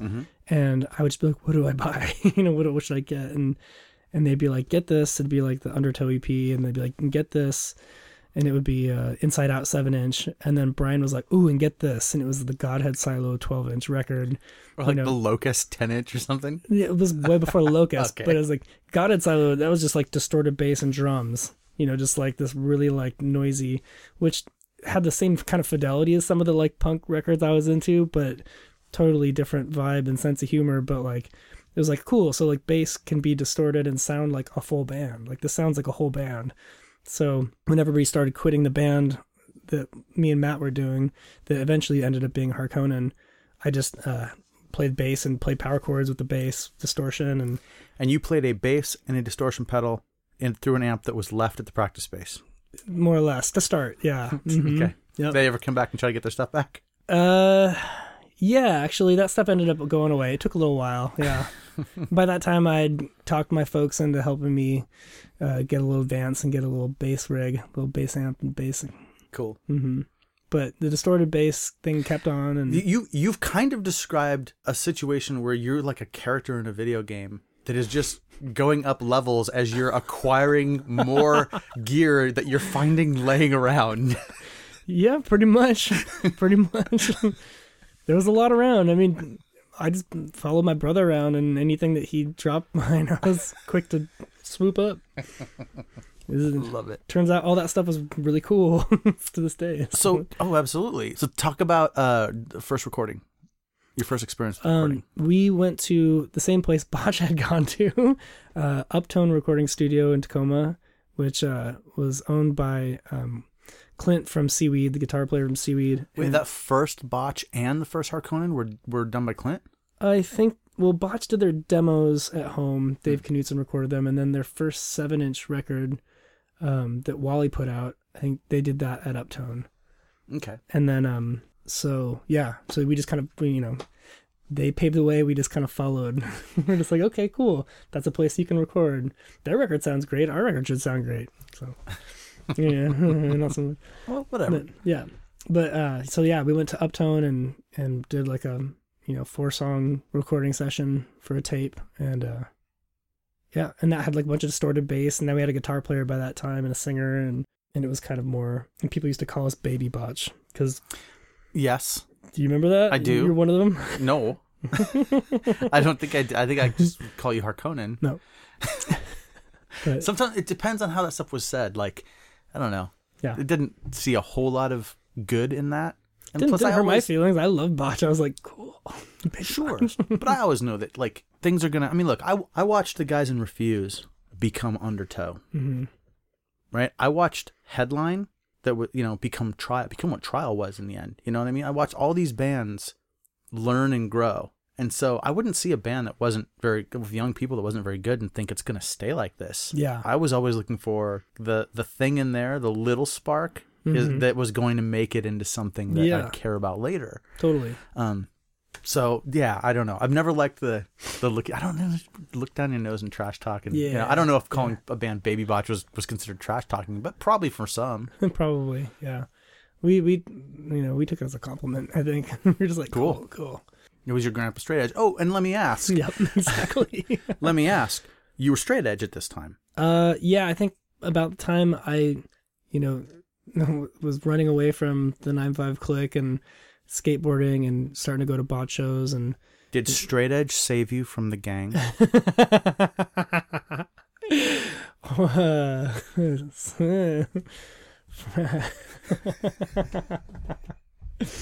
You can answer honestly. I'm trying to think. How does the statement go? Out of the pot and into the burner, or how does that go? Out of the frying pan into the fire. Thank you. No, that's not true. That's not true. Well, it's not. That's not even accurate. For everything that's shitty about straight edge, it's not as bad as that backyard situation that you described with grade school kids and adults beating each other up, doing drugs, and having sex. Do you remember Tim Dickinson? He was a Tacoma kid, and he was a little older, and he kind of had a similar story as what I was talking about. He was involved in some gang stuff. He was like a straight up for real blood, but then he got into like hardcore and straight edge and stuff, and totally into it, crazy. But there was a show at the Lake City Community Center where I remember some gangster kids showed up, and were kind of like messing with the kids, punk kids in the parking lot. And Tim Dickinson went out and just beat a bunch of them up. And they came back to shoot up the Lake City Community Center. They locked the doors. This was one of those Unity Fests that Mark Manning used to put on. Yeah. Do you remember this? Yeah, I remember a little bit about this. So come on. I was not there. It's not exact. I mean, okay, totally different. But I just remember there were moments of like, this shit's fucking crazy too. These motherfuckers are just as crazy as this asshole. Well, and then you're dealing with like, you heard about Salt Lake City. Exactly. Yes. Hearing about straight edge that goes too far. There's so many parallels between that super extreme nutcase fucking version of the straight edge world that sits right in with like the idiots that I was hanging out with as a 6th grader, because they thought they were gangsters and they were just full of shit, but they were dangerous and doing fucked up shit. Same with those like jackasses in Salt Lake City and all that. Yeah. Don't kick my ass. Yeah. Because now you're talking about people that are still around. Yeah, it's real, isn't it? I don't know. They think Who it knows is. I now? think it's real. Who knows now? That's all just a fun part of the history now. Totally. Like, yeah. I mean, it's not fun for anybody who was maimed or killed, but yeah. for all the survivors, it's, oh yeah, hey, remember when that guy got stabbed? God, I'll hear about that kind of thing, the different like gang factions within the hardcore thing, and like modern ones that still exist to this day. I have no idea what you're talking about. Yeah, well, it just drives me fucking nuts, man, because it takes me right back to that shit where I'm just like, these kids who are like, it's all in fun, and it's all like some of them aren't kids. Some of them were adults when you were a kid, and they're still adults, and they're still in it. And it's just like, what fucking crazy fantasy. Like, it's not like you're gangsters and you're coming up and you're trying to fend for survival and like take care of your family, and like, you need to support your people. Well, and certainly not in the hardcore scene here. Yeah, sure. Okay. In other places, maybe so. But in Seattle, Washington, come the fuck on. It drives me nuts, man. I just, ugh. And like, and especially some of the ones that, I mean, this isn't a straight edge thing only. This is like, there's all these crews that are just out for blood, and they're like, and it's just for status or this thing, and like you're fucking 35 years old, like, get over it, fucking get. I mean, I don't say grow up, because people do terrible things all the way to their entire lives, and feel like they have to, feel like they need to for their identity or whatever. But it's just, it's pissing me off. I guess just because it's close to home from all that stuff. It's just, sure. It's just like. Because you were there as a child. I got my ass kicked by people with the same fucking ridiculous ideas. Just as embarrassed as I am about that shit, which is like, it's just such a fucking obvious like bunch of bullshit. I just feel that way about those guys. I'm like, man, like, aren't you embarrassed at all? Do you ever just go like, oh shit, ugh. Hey guys, I got to break in for a second. Please listen to this ad. It's not really so much an ad. It's more like a good cause. It's only a few seconds. Give it a listen. We'll get right back to the show. Thanks. By signing up for a recurring monthly donation to 100 for Haiti, you can give people in rural Haiti access to clean water and help them live safer lives. A little can go a long way. Find out more about our work at 100forhaiti.org. That's all spelled out, 100forhaiti.org. We got to take a little break there for a minute, folks. Who knows? Maybe I put an ad in there. I don't know. We're talking about straight edge. I want to know how you encountered straight edge. Where'd you hear about it? From my brother. Because he was straight edge? He was straight edge. Did you steal it from him? Yep, like everything else. Totally. Yep. And so what was the first straight edge thing you heard?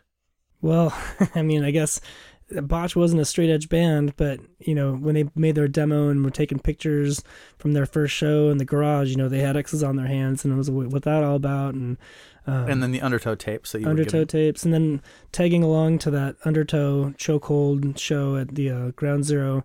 I bought the Chokehold 7-inch, which was just chock full of photos of, like Xerox style photos of people with X's, and you couldn't really tell what was going on. So did you start trying to find out what this straight edge thing was all about? Yeah.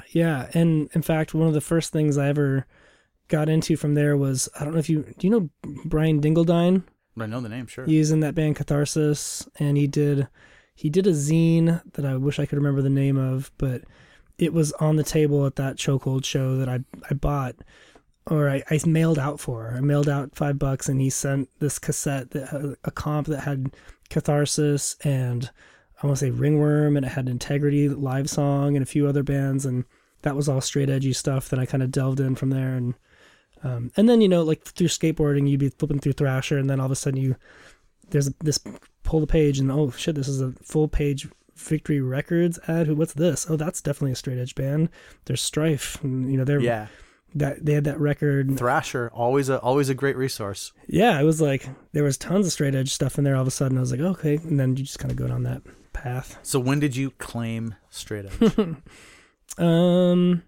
I think I X'd up at a Botch show in Tacoma, and I remember who all played. I think it was, those shows in Tacoma were like, there'd be a couple of straight edge bands. There was a band called Thrive from Puyallup, and then Botch, and then the rest of the bands were like kind of like weird silly punk bands and ska bands and that sort of thing. It was all kind of sort of smooshed together. And so it was kind of like, and it wasn't like a straight edge show, it'd be like a punk show, but there'd be the straight edge kids and the ska kids, Sure. and the crusty kids and all that stuff just kind of jammed together. So that's probably 1994, somewhere in there. Okay. And it was at that show where you X'd up and you went, okay, I guess this is what I am doing now? Yeah, and I think back, I remember, I mean, it's kind of a weird thing because, you know, I just kind of escaped that whole nasty gang thing. And, you know, the idea of like, I'm in this crew now, I'm in this like, this group of people, I'm in this thing, I've got this identifier, and I'm, you know, there's like some like, you know, the things that you don't drink and all this stuff, it's your whole thing now. And it's like, it's kind of a seamless transition just in terms of like having a fixed identity with a group of people on this whole, Right. like, it's very like simple, pure, like, this is what I am, this is my thing. So it felt comfortable to you in a way. Yeah, yeah. Okay, but you were, 14? Yep. And you had already been drinking, smoking weed? Nope. No. What did you quit to be straight edge? Not much. No, Okay. It wasn't about quitting or like turning my life around. I mean, I guess the gang thing, but that was more just about fighting and whatever. But I'd had a couple beers, whatever. I hadn't been like drinking for a year. Okay. And then, yeah, it was more just like about, this is the community I'm going to. So it wasn't hard. Well, no, it wasn't. I mean, no, there was nothing I was giving up to do it. It wasn't like that for me at all. I was a kid, you know, it was like, It's surprising though what some people get into early. Yeah. I mean, I guess I quit that gang. Whatever. That's what I'm saying. Yeah. You were still exposed to a lot of that stuff. You could have been smoking weed for a year before you got into straight edge. Sure. Yeah. But no. No, I never got into it. So how long were you straight edge? I think that I stopped being into that stuff about time I graduated from high school, maybe into my senior year of high school. So not long. Yeah, I guess probably It probably felt like a long time then. about 6 years. So, but you didn't. It's like 19, somewhere in there. Yeah. Okay. Do you remember was it a slow decline or was it a break with it? Was there something that happened that made you go, nah, not for me anymore? It was the summer after I graduated from high school. I don't remember. Did you tell me? I did tell you. Yeah. I remember having a conversation with you about it at the old break room, and you were like, you're not driving, are you? And I was like, no, sir. That was one of my concerns. Yeah, totally. At the old break room. Yeah, it was you know, with Chop Suey now. It was called, yeah. Is that was called Break Room or What show? I think it was Botch and Goat Snake. Oh, yeah. Okay. Thank you. You rooted me in that night. I talked to Greg Anderson for a long time that night. So that was the night I found out you weren't straight edge anymore. It was like a poorly attended show, kind of. I filmed Botch at that show. Matsuoka and I both filmed Botch at that show. Yeah, that sounds right. From two angles. And if I remember right, somebody from Pearl Jam was there, and I remember Tim Latona being the drummer from Botch, super excited. And he was like tripping on that, trying to get him to come watch from the stage or whatever. But so that was the night. I was like, it's probably just concerned. I didn't want you to be the straight edge guy. That was one thing I always say to people, like, I better not see you smoking outside a show like a month from now. Piss me the fuck off. See, one of the only things that ever really like. I remember there being a lot of kids who, like, you know, what they say, they crash hard or you fall hard, whatever. You like, right. You're just not straight anymore, and then you just go nuts and go berserk. For me, it was a lot more mellow than that. It was like... Yeah, you never seemed... But then again, I'd never thought of you as being some intense, straight-edge guy. Because I was just mostly into the bands. I was just mostly into, like, the bands that I got inspired by. And that was what was cool to me. I didn't kick it with the straight-edge kids and just, like, be straight-edge. It was just, like, a thing you do at a show. That, to me, that was where I identified with it. I think, you know, Matt Howard, he kind of stopped getting into that stuff first. When he was about a senior in high school, and I kind of like observed for about a year, kind of like my friends going to parties and drinking and my buddies happened to be a bunch of really silly, good-hearted people and not real self-destructive and they just kind of goofy whoop-de-whoop. And then when I graduated from high school, Botch guys let me tag along with them on tour around the world for about 6 months. Doing their light show and being a roadie, and I just had my first beer, and so my first kind of like experience with that was traveling with those guys around you know, when we were in Europe for 7 weeks and they have these flats of beer for us at these shows and we'd had a great time. I had the most amazing time. And none of it was like, you know, the horror stories that you think about and all that stuff. It was just a blast, and like made a bunch of funny new friends, and it was just like, you know, it was obvious to me that I was like something that could fit into my life and not be, you know, a burden to anybody or myself. It wouldn't screw my mojo up. It wouldn't make me into a monster. I wasn't like, there's something that happens, and maybe because you had these experiences before when you were younger, but there's something that happens to some people when they don't drink when you're supposed to learn how. Oh, yeah. And so if you're not, like, when you're 15, like, it's one thing to be a complete drunk idiot. And when you're in college, it's one thing to be a complete drunk idiot, you know? You should have more experience. But for some people, that's really, they don't until they get there. But when you sell out at 26... and now you're doing the drinking you were supposed to be doing at 17. Yeah. It's a little pathetic. Yeah, I can see that go wrong. And I've seen it, you know? And it's person by person, you know? Some people, I think, I mean, it throws everybody off to some degree. But it's just some people just, it seems like it really screws them up, you know? Like there's a dark thing underneath there. And, you know, I think that's what attracts a lot of people to straight edge and hardcore, is like you have this thing, this place to put all that energy that comes from wherever, and it's totally productive and can be super positive and all that. And then the second you put that down and trade it for this thing that lets all the demons loose for some of those people, and it can be a mess. And It sucks, and it's just a total bummer. But I don't know. I guess I had pretty, aside from all that silly gang shit, it was a pretty positive, happy upbringing as a kid, and I felt pretty stable. And so it seemed like having a few beers and having some laughs with some goofy people didn't seem to throw off my game too much. Sure. Well, I don't have any examples of you that I can think of that are like, oh, I got to ask you about this one time when you were really crazy. It's all pretty chill. So then, okay, Harkonnen happens, and it's still going. You are in Edge of Quarrel, which is my feature-length punk versus straight edge gang film. Yep. And you play Johnson. So Pettybone's character, Jason, has two guys that are his lieutenants, basically. Aaron Edge's character, who's uncontrollable, violent dude, and then Johnson, who's like stable, steady. He does what needs to be done, kind of thing. Dick. And that's you.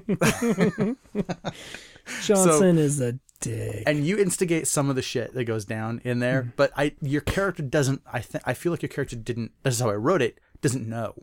Like, you know, you're talking shit to Matisse's character, you know, but you don't really have the big picture. You don't know about their relationships and their whole. You're just like, this is what's happening right now. You get the fuck out of here. I never got a script. It was like, here's what you say and here's how you say it. Here's the thing.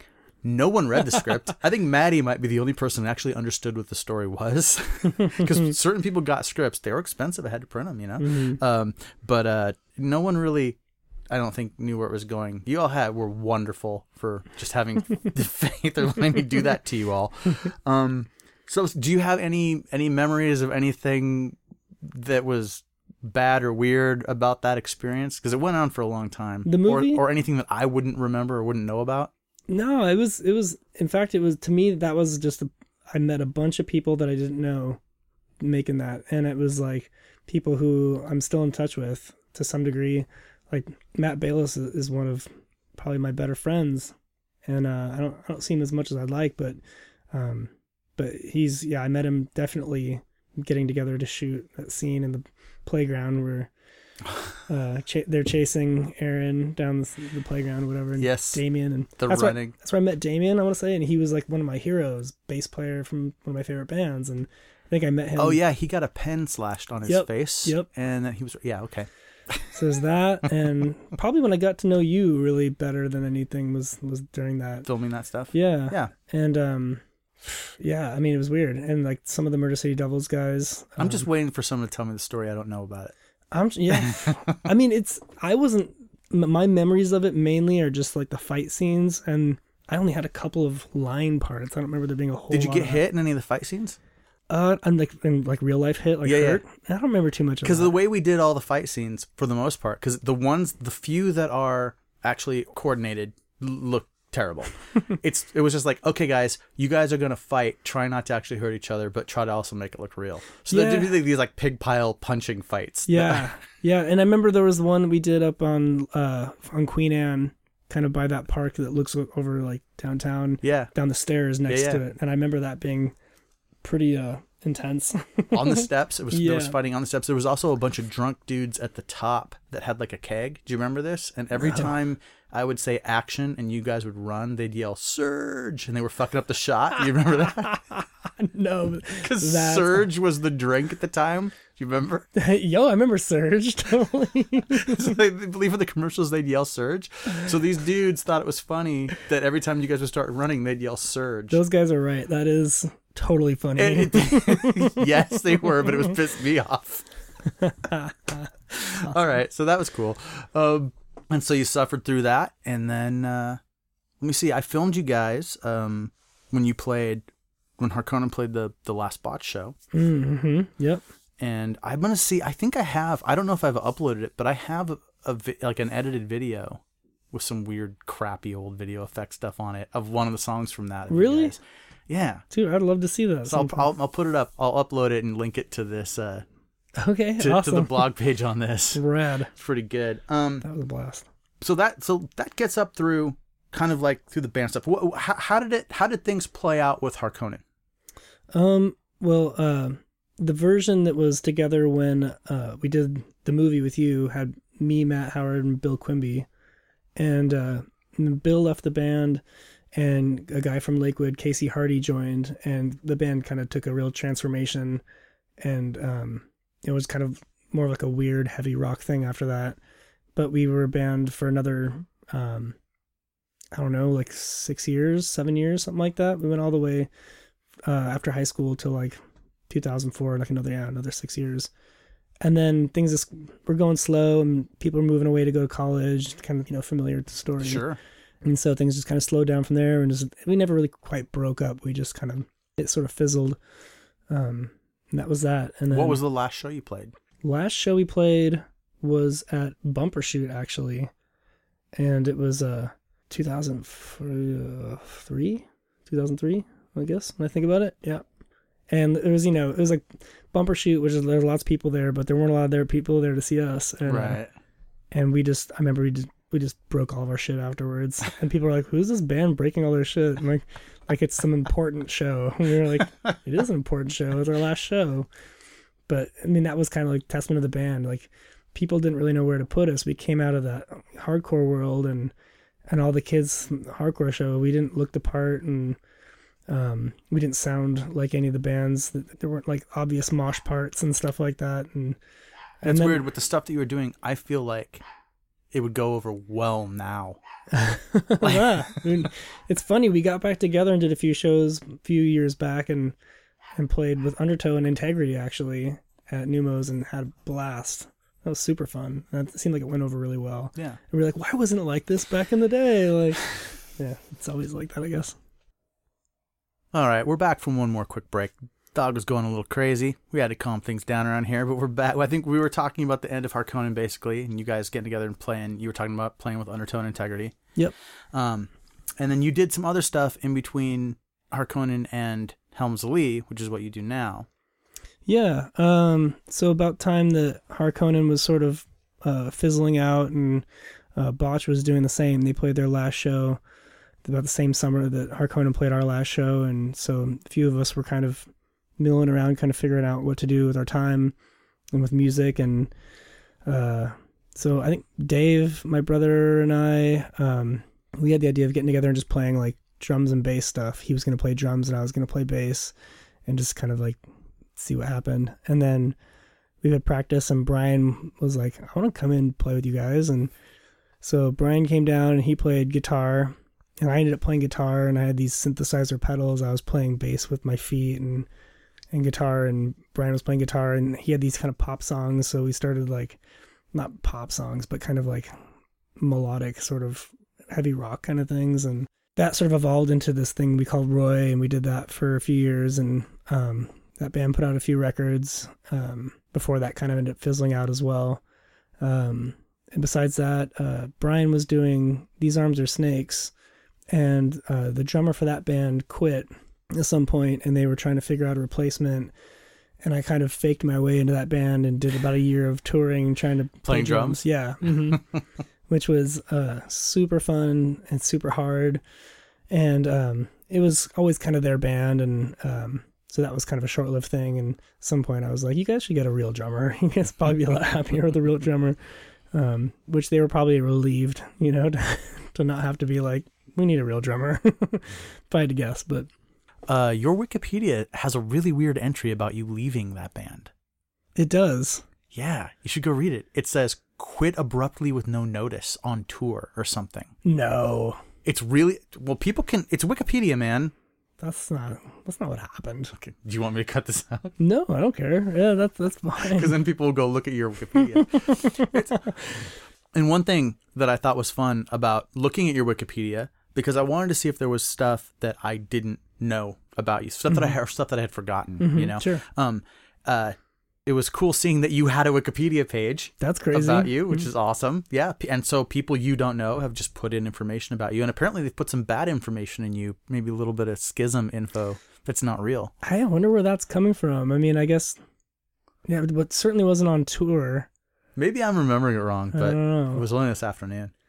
Yeah, it was kind of, I was sitting down with all those guys after we got back from a long year of touring, and, tour is hard, Yeah. It's fun, but it's hard.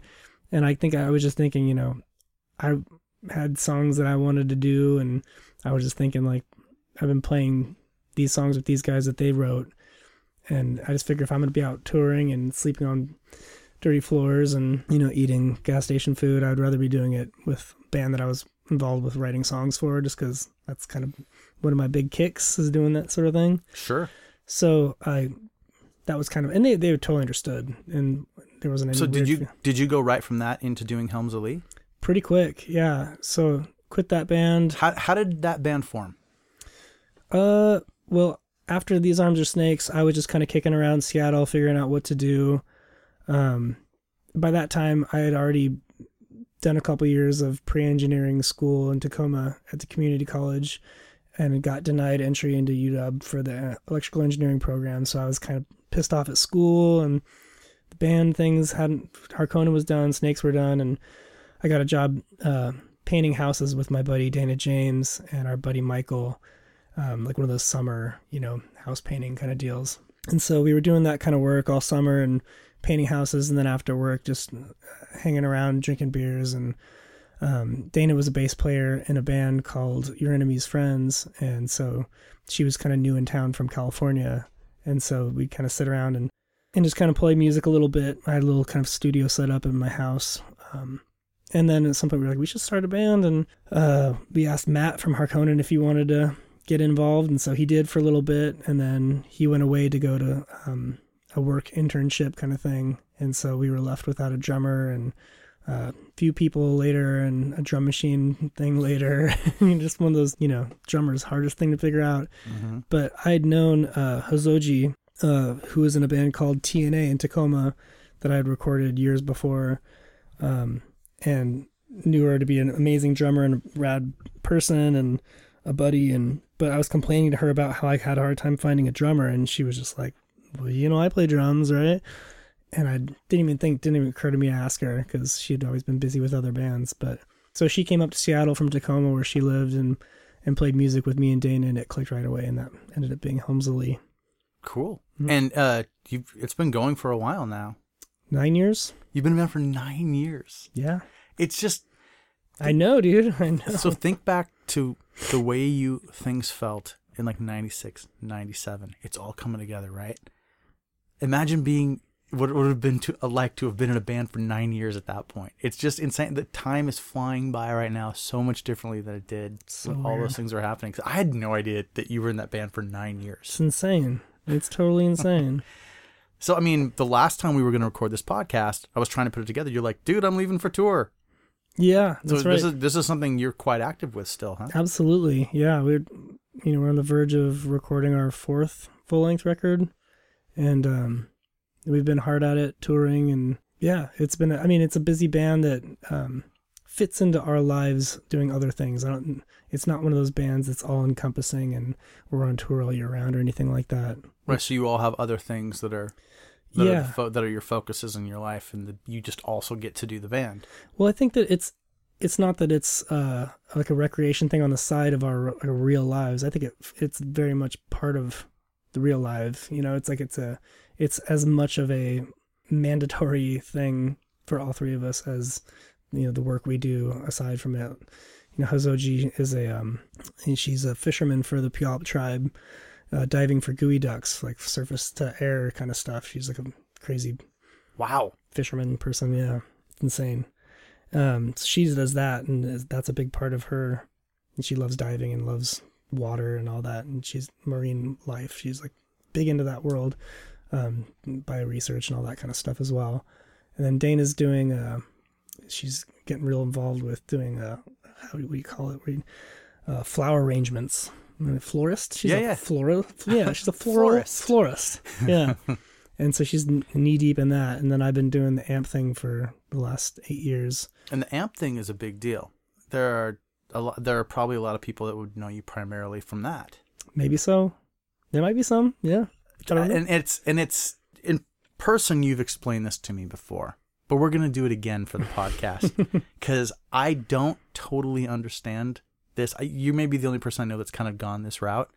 How do you go from playing music through amps to I'm going to make the amps?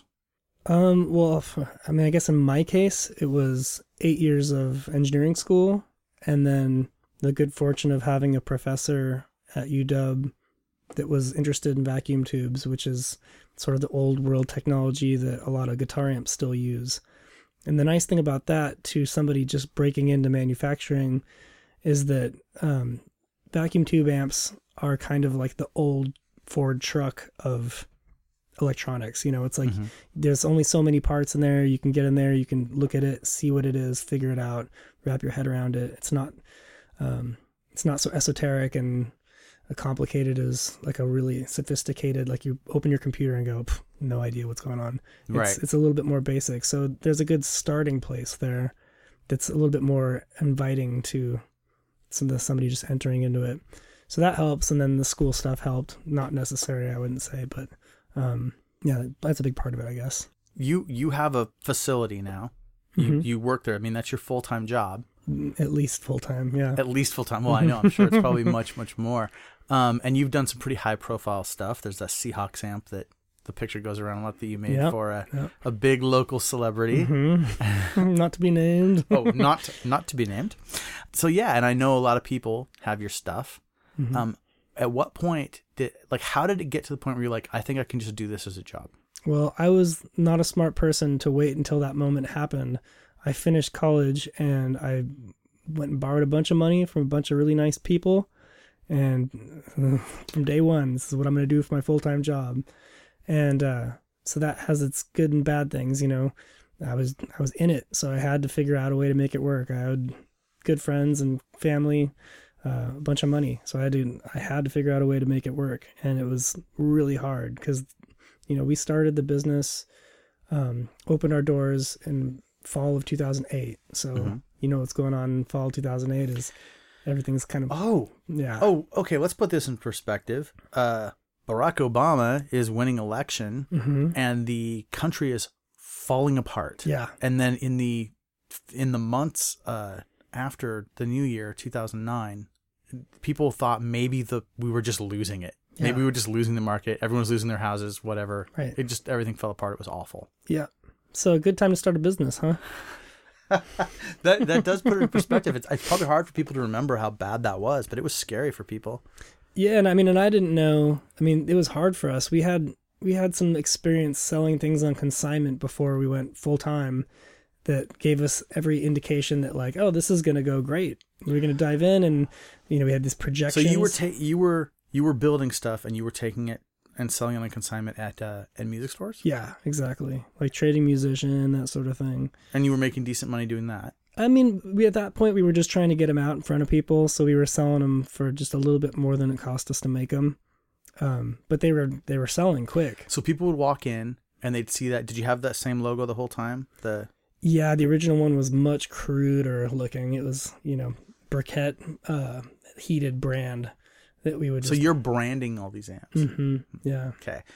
And so people would walk in, and were they people that knew you think, and they'd recognize the name, or were people just like, this looks cool, what is this thing all about? Yeah, I mean, at the time, nobody definitely had any idea about Varellin amplifiers. And I mean, Helmsley is, especially back then, isn't a well-known band, still not a well-known band like that. But, and Harkonnen certainly never made like a huge mark that would... I just don't know if there's a lot of businesses that can actually operate that way. That's so old school. You were taking it into businesses and selling it consignment, and it was a product you were making. Yeah, I mean, I think that kind of arrangement exists a lot in the fashion world. I think people do that with clothes and jewelry and that sort of thing. And people do it with people who make guitar pedals and that sort of thing. Yeah. And it didn't work for us. We started out thinking it was going to work because it had, for a couple examples before, the economy went to shit and we started the business. So we were like, cool, like, let's dive in, let's build, get a bunch of money together, and then let's build like 20 of these things and put them in stores all over the state and the area. And they'll sell, and then we'll make some more and they'll sell. Well, they didn't sell. We made a bunch and they sat in stores for a year. And it was just like, it was really rough. And so we were kind of cobbling business together, trying to like get the word out through friends. And it was just, it was a rough go for a long time. And, but there was enough residual interest just from word of mouth and a little bit of social media. And eventually it kind of sort of escalated into something that we eventually paid everybody back. And by that time had a little bit of momentum and, stopped doing things the wrong way. We had 2 shops when we started. That was a mistake.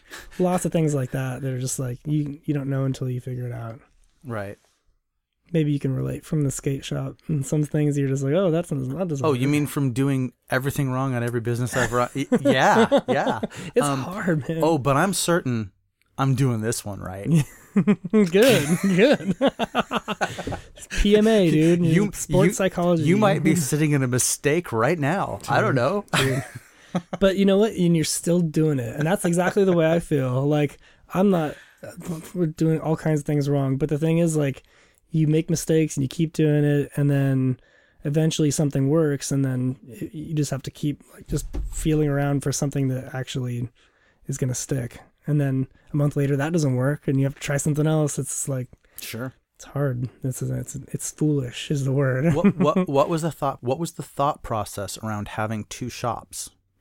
Well, my shop up in Seattle was going to be the circuitry and the office, and then there was going to be a shop in Tacoma where my business partner at the time would do the carpentry. So it was like a wood shop, and then. Okay. On the face of it, that makes some sense to maybe keep those 2 things separate. One's messier in a way than the other one is. And yep, absolutely. That was the idea? That was the idea. I mean, we started out before we had shops at all. I was building amps in my basement, and he was building boxes in his basement. So it was like, if we're going full time, we want to take these out of the house. That was the first mistake. Stay at home as long as you possibly can, as long as your roommates will deal with you. Don't create new bills that you have to pay. No. Huge mistake. I always think about if we never would have left the basement, how much faster the whole thing would have clicked.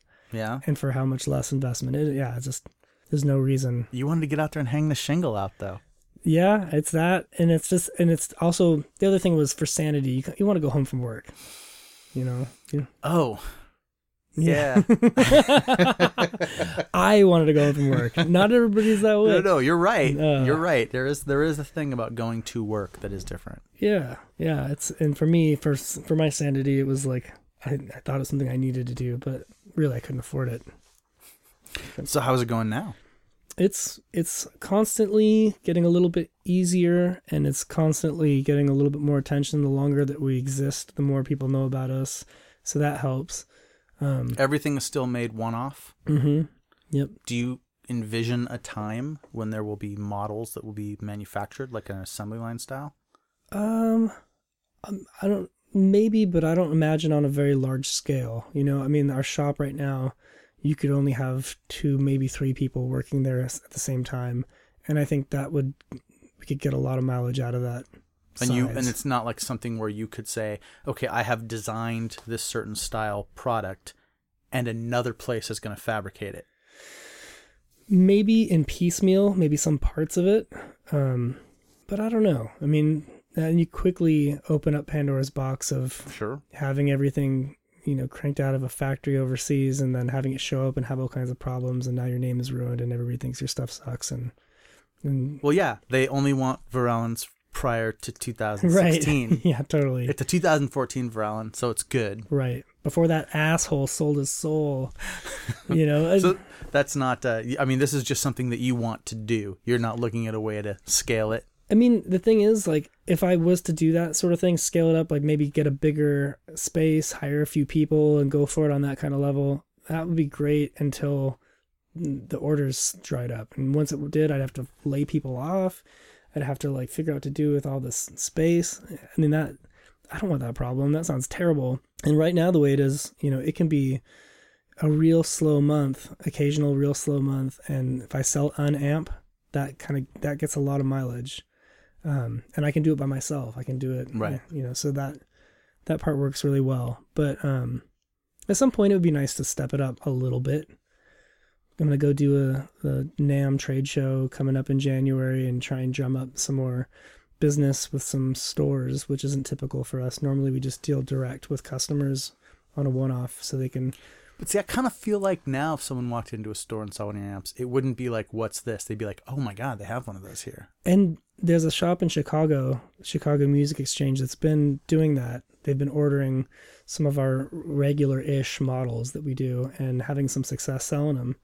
And so that to me is an indicator that maybe now is the time to try and get a few more of those kind of situations going on. Excellent. Around the world. So we'll see how that goes. I mean, and it wouldn't take a lot of those for things to be kind of right at like comfort level, where comfort level meets like the business is doing okay. Like you can go too far the other direction and then, like we're doing a lot of business, but now like I hate my life. I'm stuck here all the time, stressing out. And so there's a juggling act there.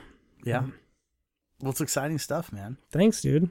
I appreciate you coming in and doing all this, bearing your soul, telling some stories you weren't expecting to tell. Man, I'm really like biting my tongue a little bit. I just sure saw some cats out the bag that I didn't think I'd... It wasn't too... A lot of good friends might not even know about all that. It wasn't too incriminating. It wasn't that bad. It's okay. I'm happy to be embarrassed in my past a little bit. It's all right. Everybody's got it, right? Well, look, it was that was a real revelation to me. I had no idea. I thought I've known who you were, and I didn't know that little bit. And so it was pretty cool. Everybody's got to hear about it. Maybe not cool that it happened. It was cool to hear about it. Not cool, but at the same time, like it's all right. You learn some things, and then next time somebody wants to be a tough guy, you kind of know what that means a little more. Like that was like the thing. Like I think a lot of people who never got their ass kicked until they were grown didn't realize that it sucks, and it sucks to kick somebody's ass. The whole thing just sucks. Yeah. And so it's just like best to be avoided. Yeah, best to be avoided. Yeah, it's not glorious. You're just a dummy. Awesome, man. Well, thank you so much for this. Oh, hey, if people is there a website people can come to? Yeah, VarellanAmplifiers.com, actually. Okay, and they can come check out your stuff. Yeah. And I'll put links to different wherever I can find your different musical projects online on the blog page that goes along with this episode. So hopefully people will go check that out, follow the links. I'm going to find some pictures of you from your younger days and put those up there. There'll be a lot of things to look at on there. Ruh-roh. Don't worry, it won't be too bad. I'll consult with you to some degree. Or you can tell me after the fact, hey, take that down. Okay, deal. So someone could screen cap it, but what are you going to do? Yeah. All right, brother, I appreciate it so much. Yeah, man. Thanks so much, Dave. Thank you, buddy. Yeah, awesome. Bye.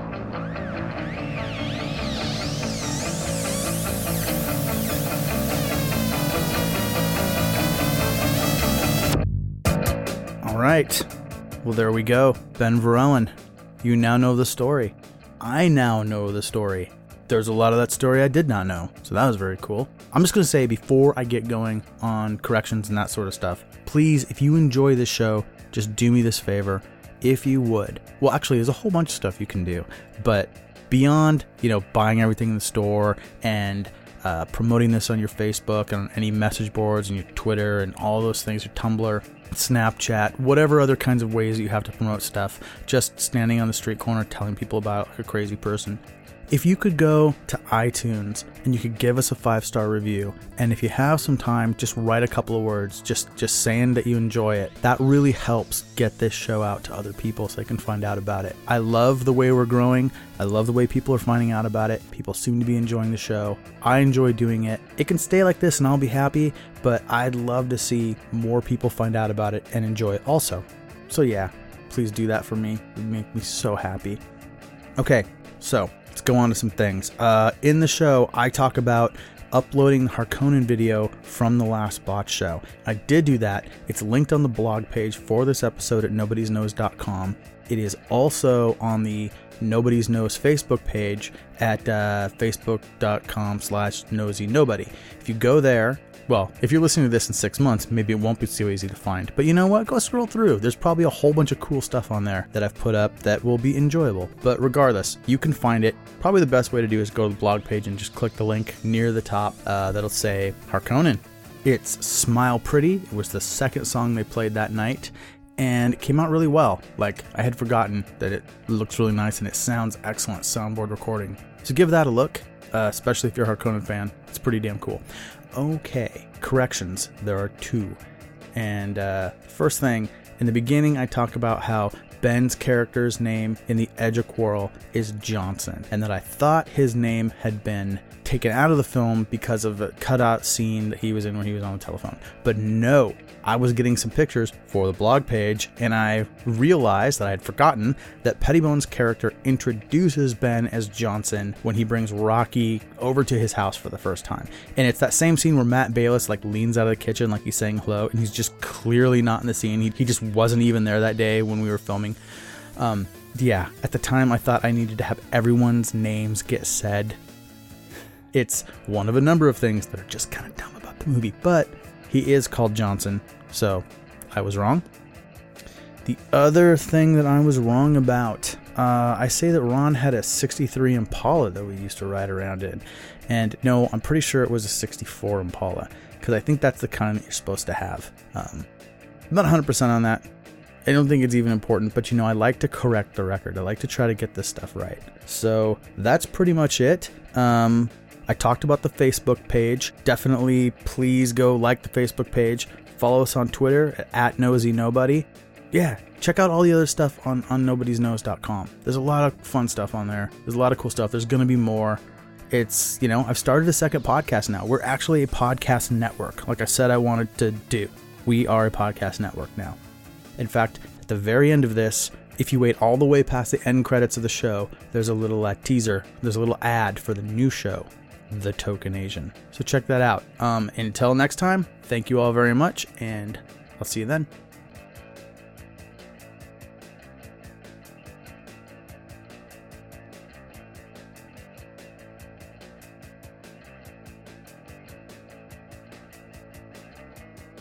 This podcast is a product of the Nobody's Knows Podcast Network. Executive producers David R. Larson and K. Drake Streetman.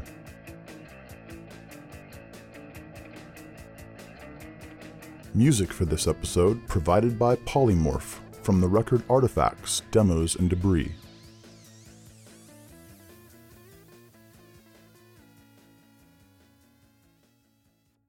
Hey everybody, I just want to let you know about another show that we're doing here on the Nobody's Knows Podcast Network. This show was created to give my friend Matt an opportunity to have his own show, to put his point of view out. It's called The Token Asian, and I'm here with Matt right now to tell you about the show. Matt, tell me about The Token Asian. Tell me what you're trying to achieve with this podcast. What I'm trying to do is to help the many of people out there that need help. And so you really think of this as a self-help type show? You're giving advice mostly to people? Well, it's not self-help. I will be helping those people, so it's more like a hands-on type of thing. Isn't it true that it's really just you getting high and me trying to make you have a conversation? Well, potato, thumb in the ass. Who knows? We've done 3 episodes as of right now. Is that what we did? It felt more like 2 and maybe a third. Well, the third one we'll see how it edits. It may go up, it may not. But I would encourage people to go listen to what we've done and to get your advice, to get your help, to just hear your worldview. Dave, that third episode was cheese curd diarrhea if I've ever seen it. Well, then we'll just have to do better on the fourth. We'll have to push it. Push it where? Through the yellow lens. This is the point where I'd tell you where to tune in to hear The Token Asian, but you can just listen to it whenever you want. Just go to the Token Asian link under podcasts. Convenience is the key, as Ian Mackay would say. Function is the key. No wonder I never got fucked by Riot Girl. www.nobodiesknows.com. Go listen to The Token Asian. Listen to the other episodes of I've Known You Too Long. Because he's Asian and he's token. See what else we've got coming down the line. He's yellow and he's poking. An ear near you.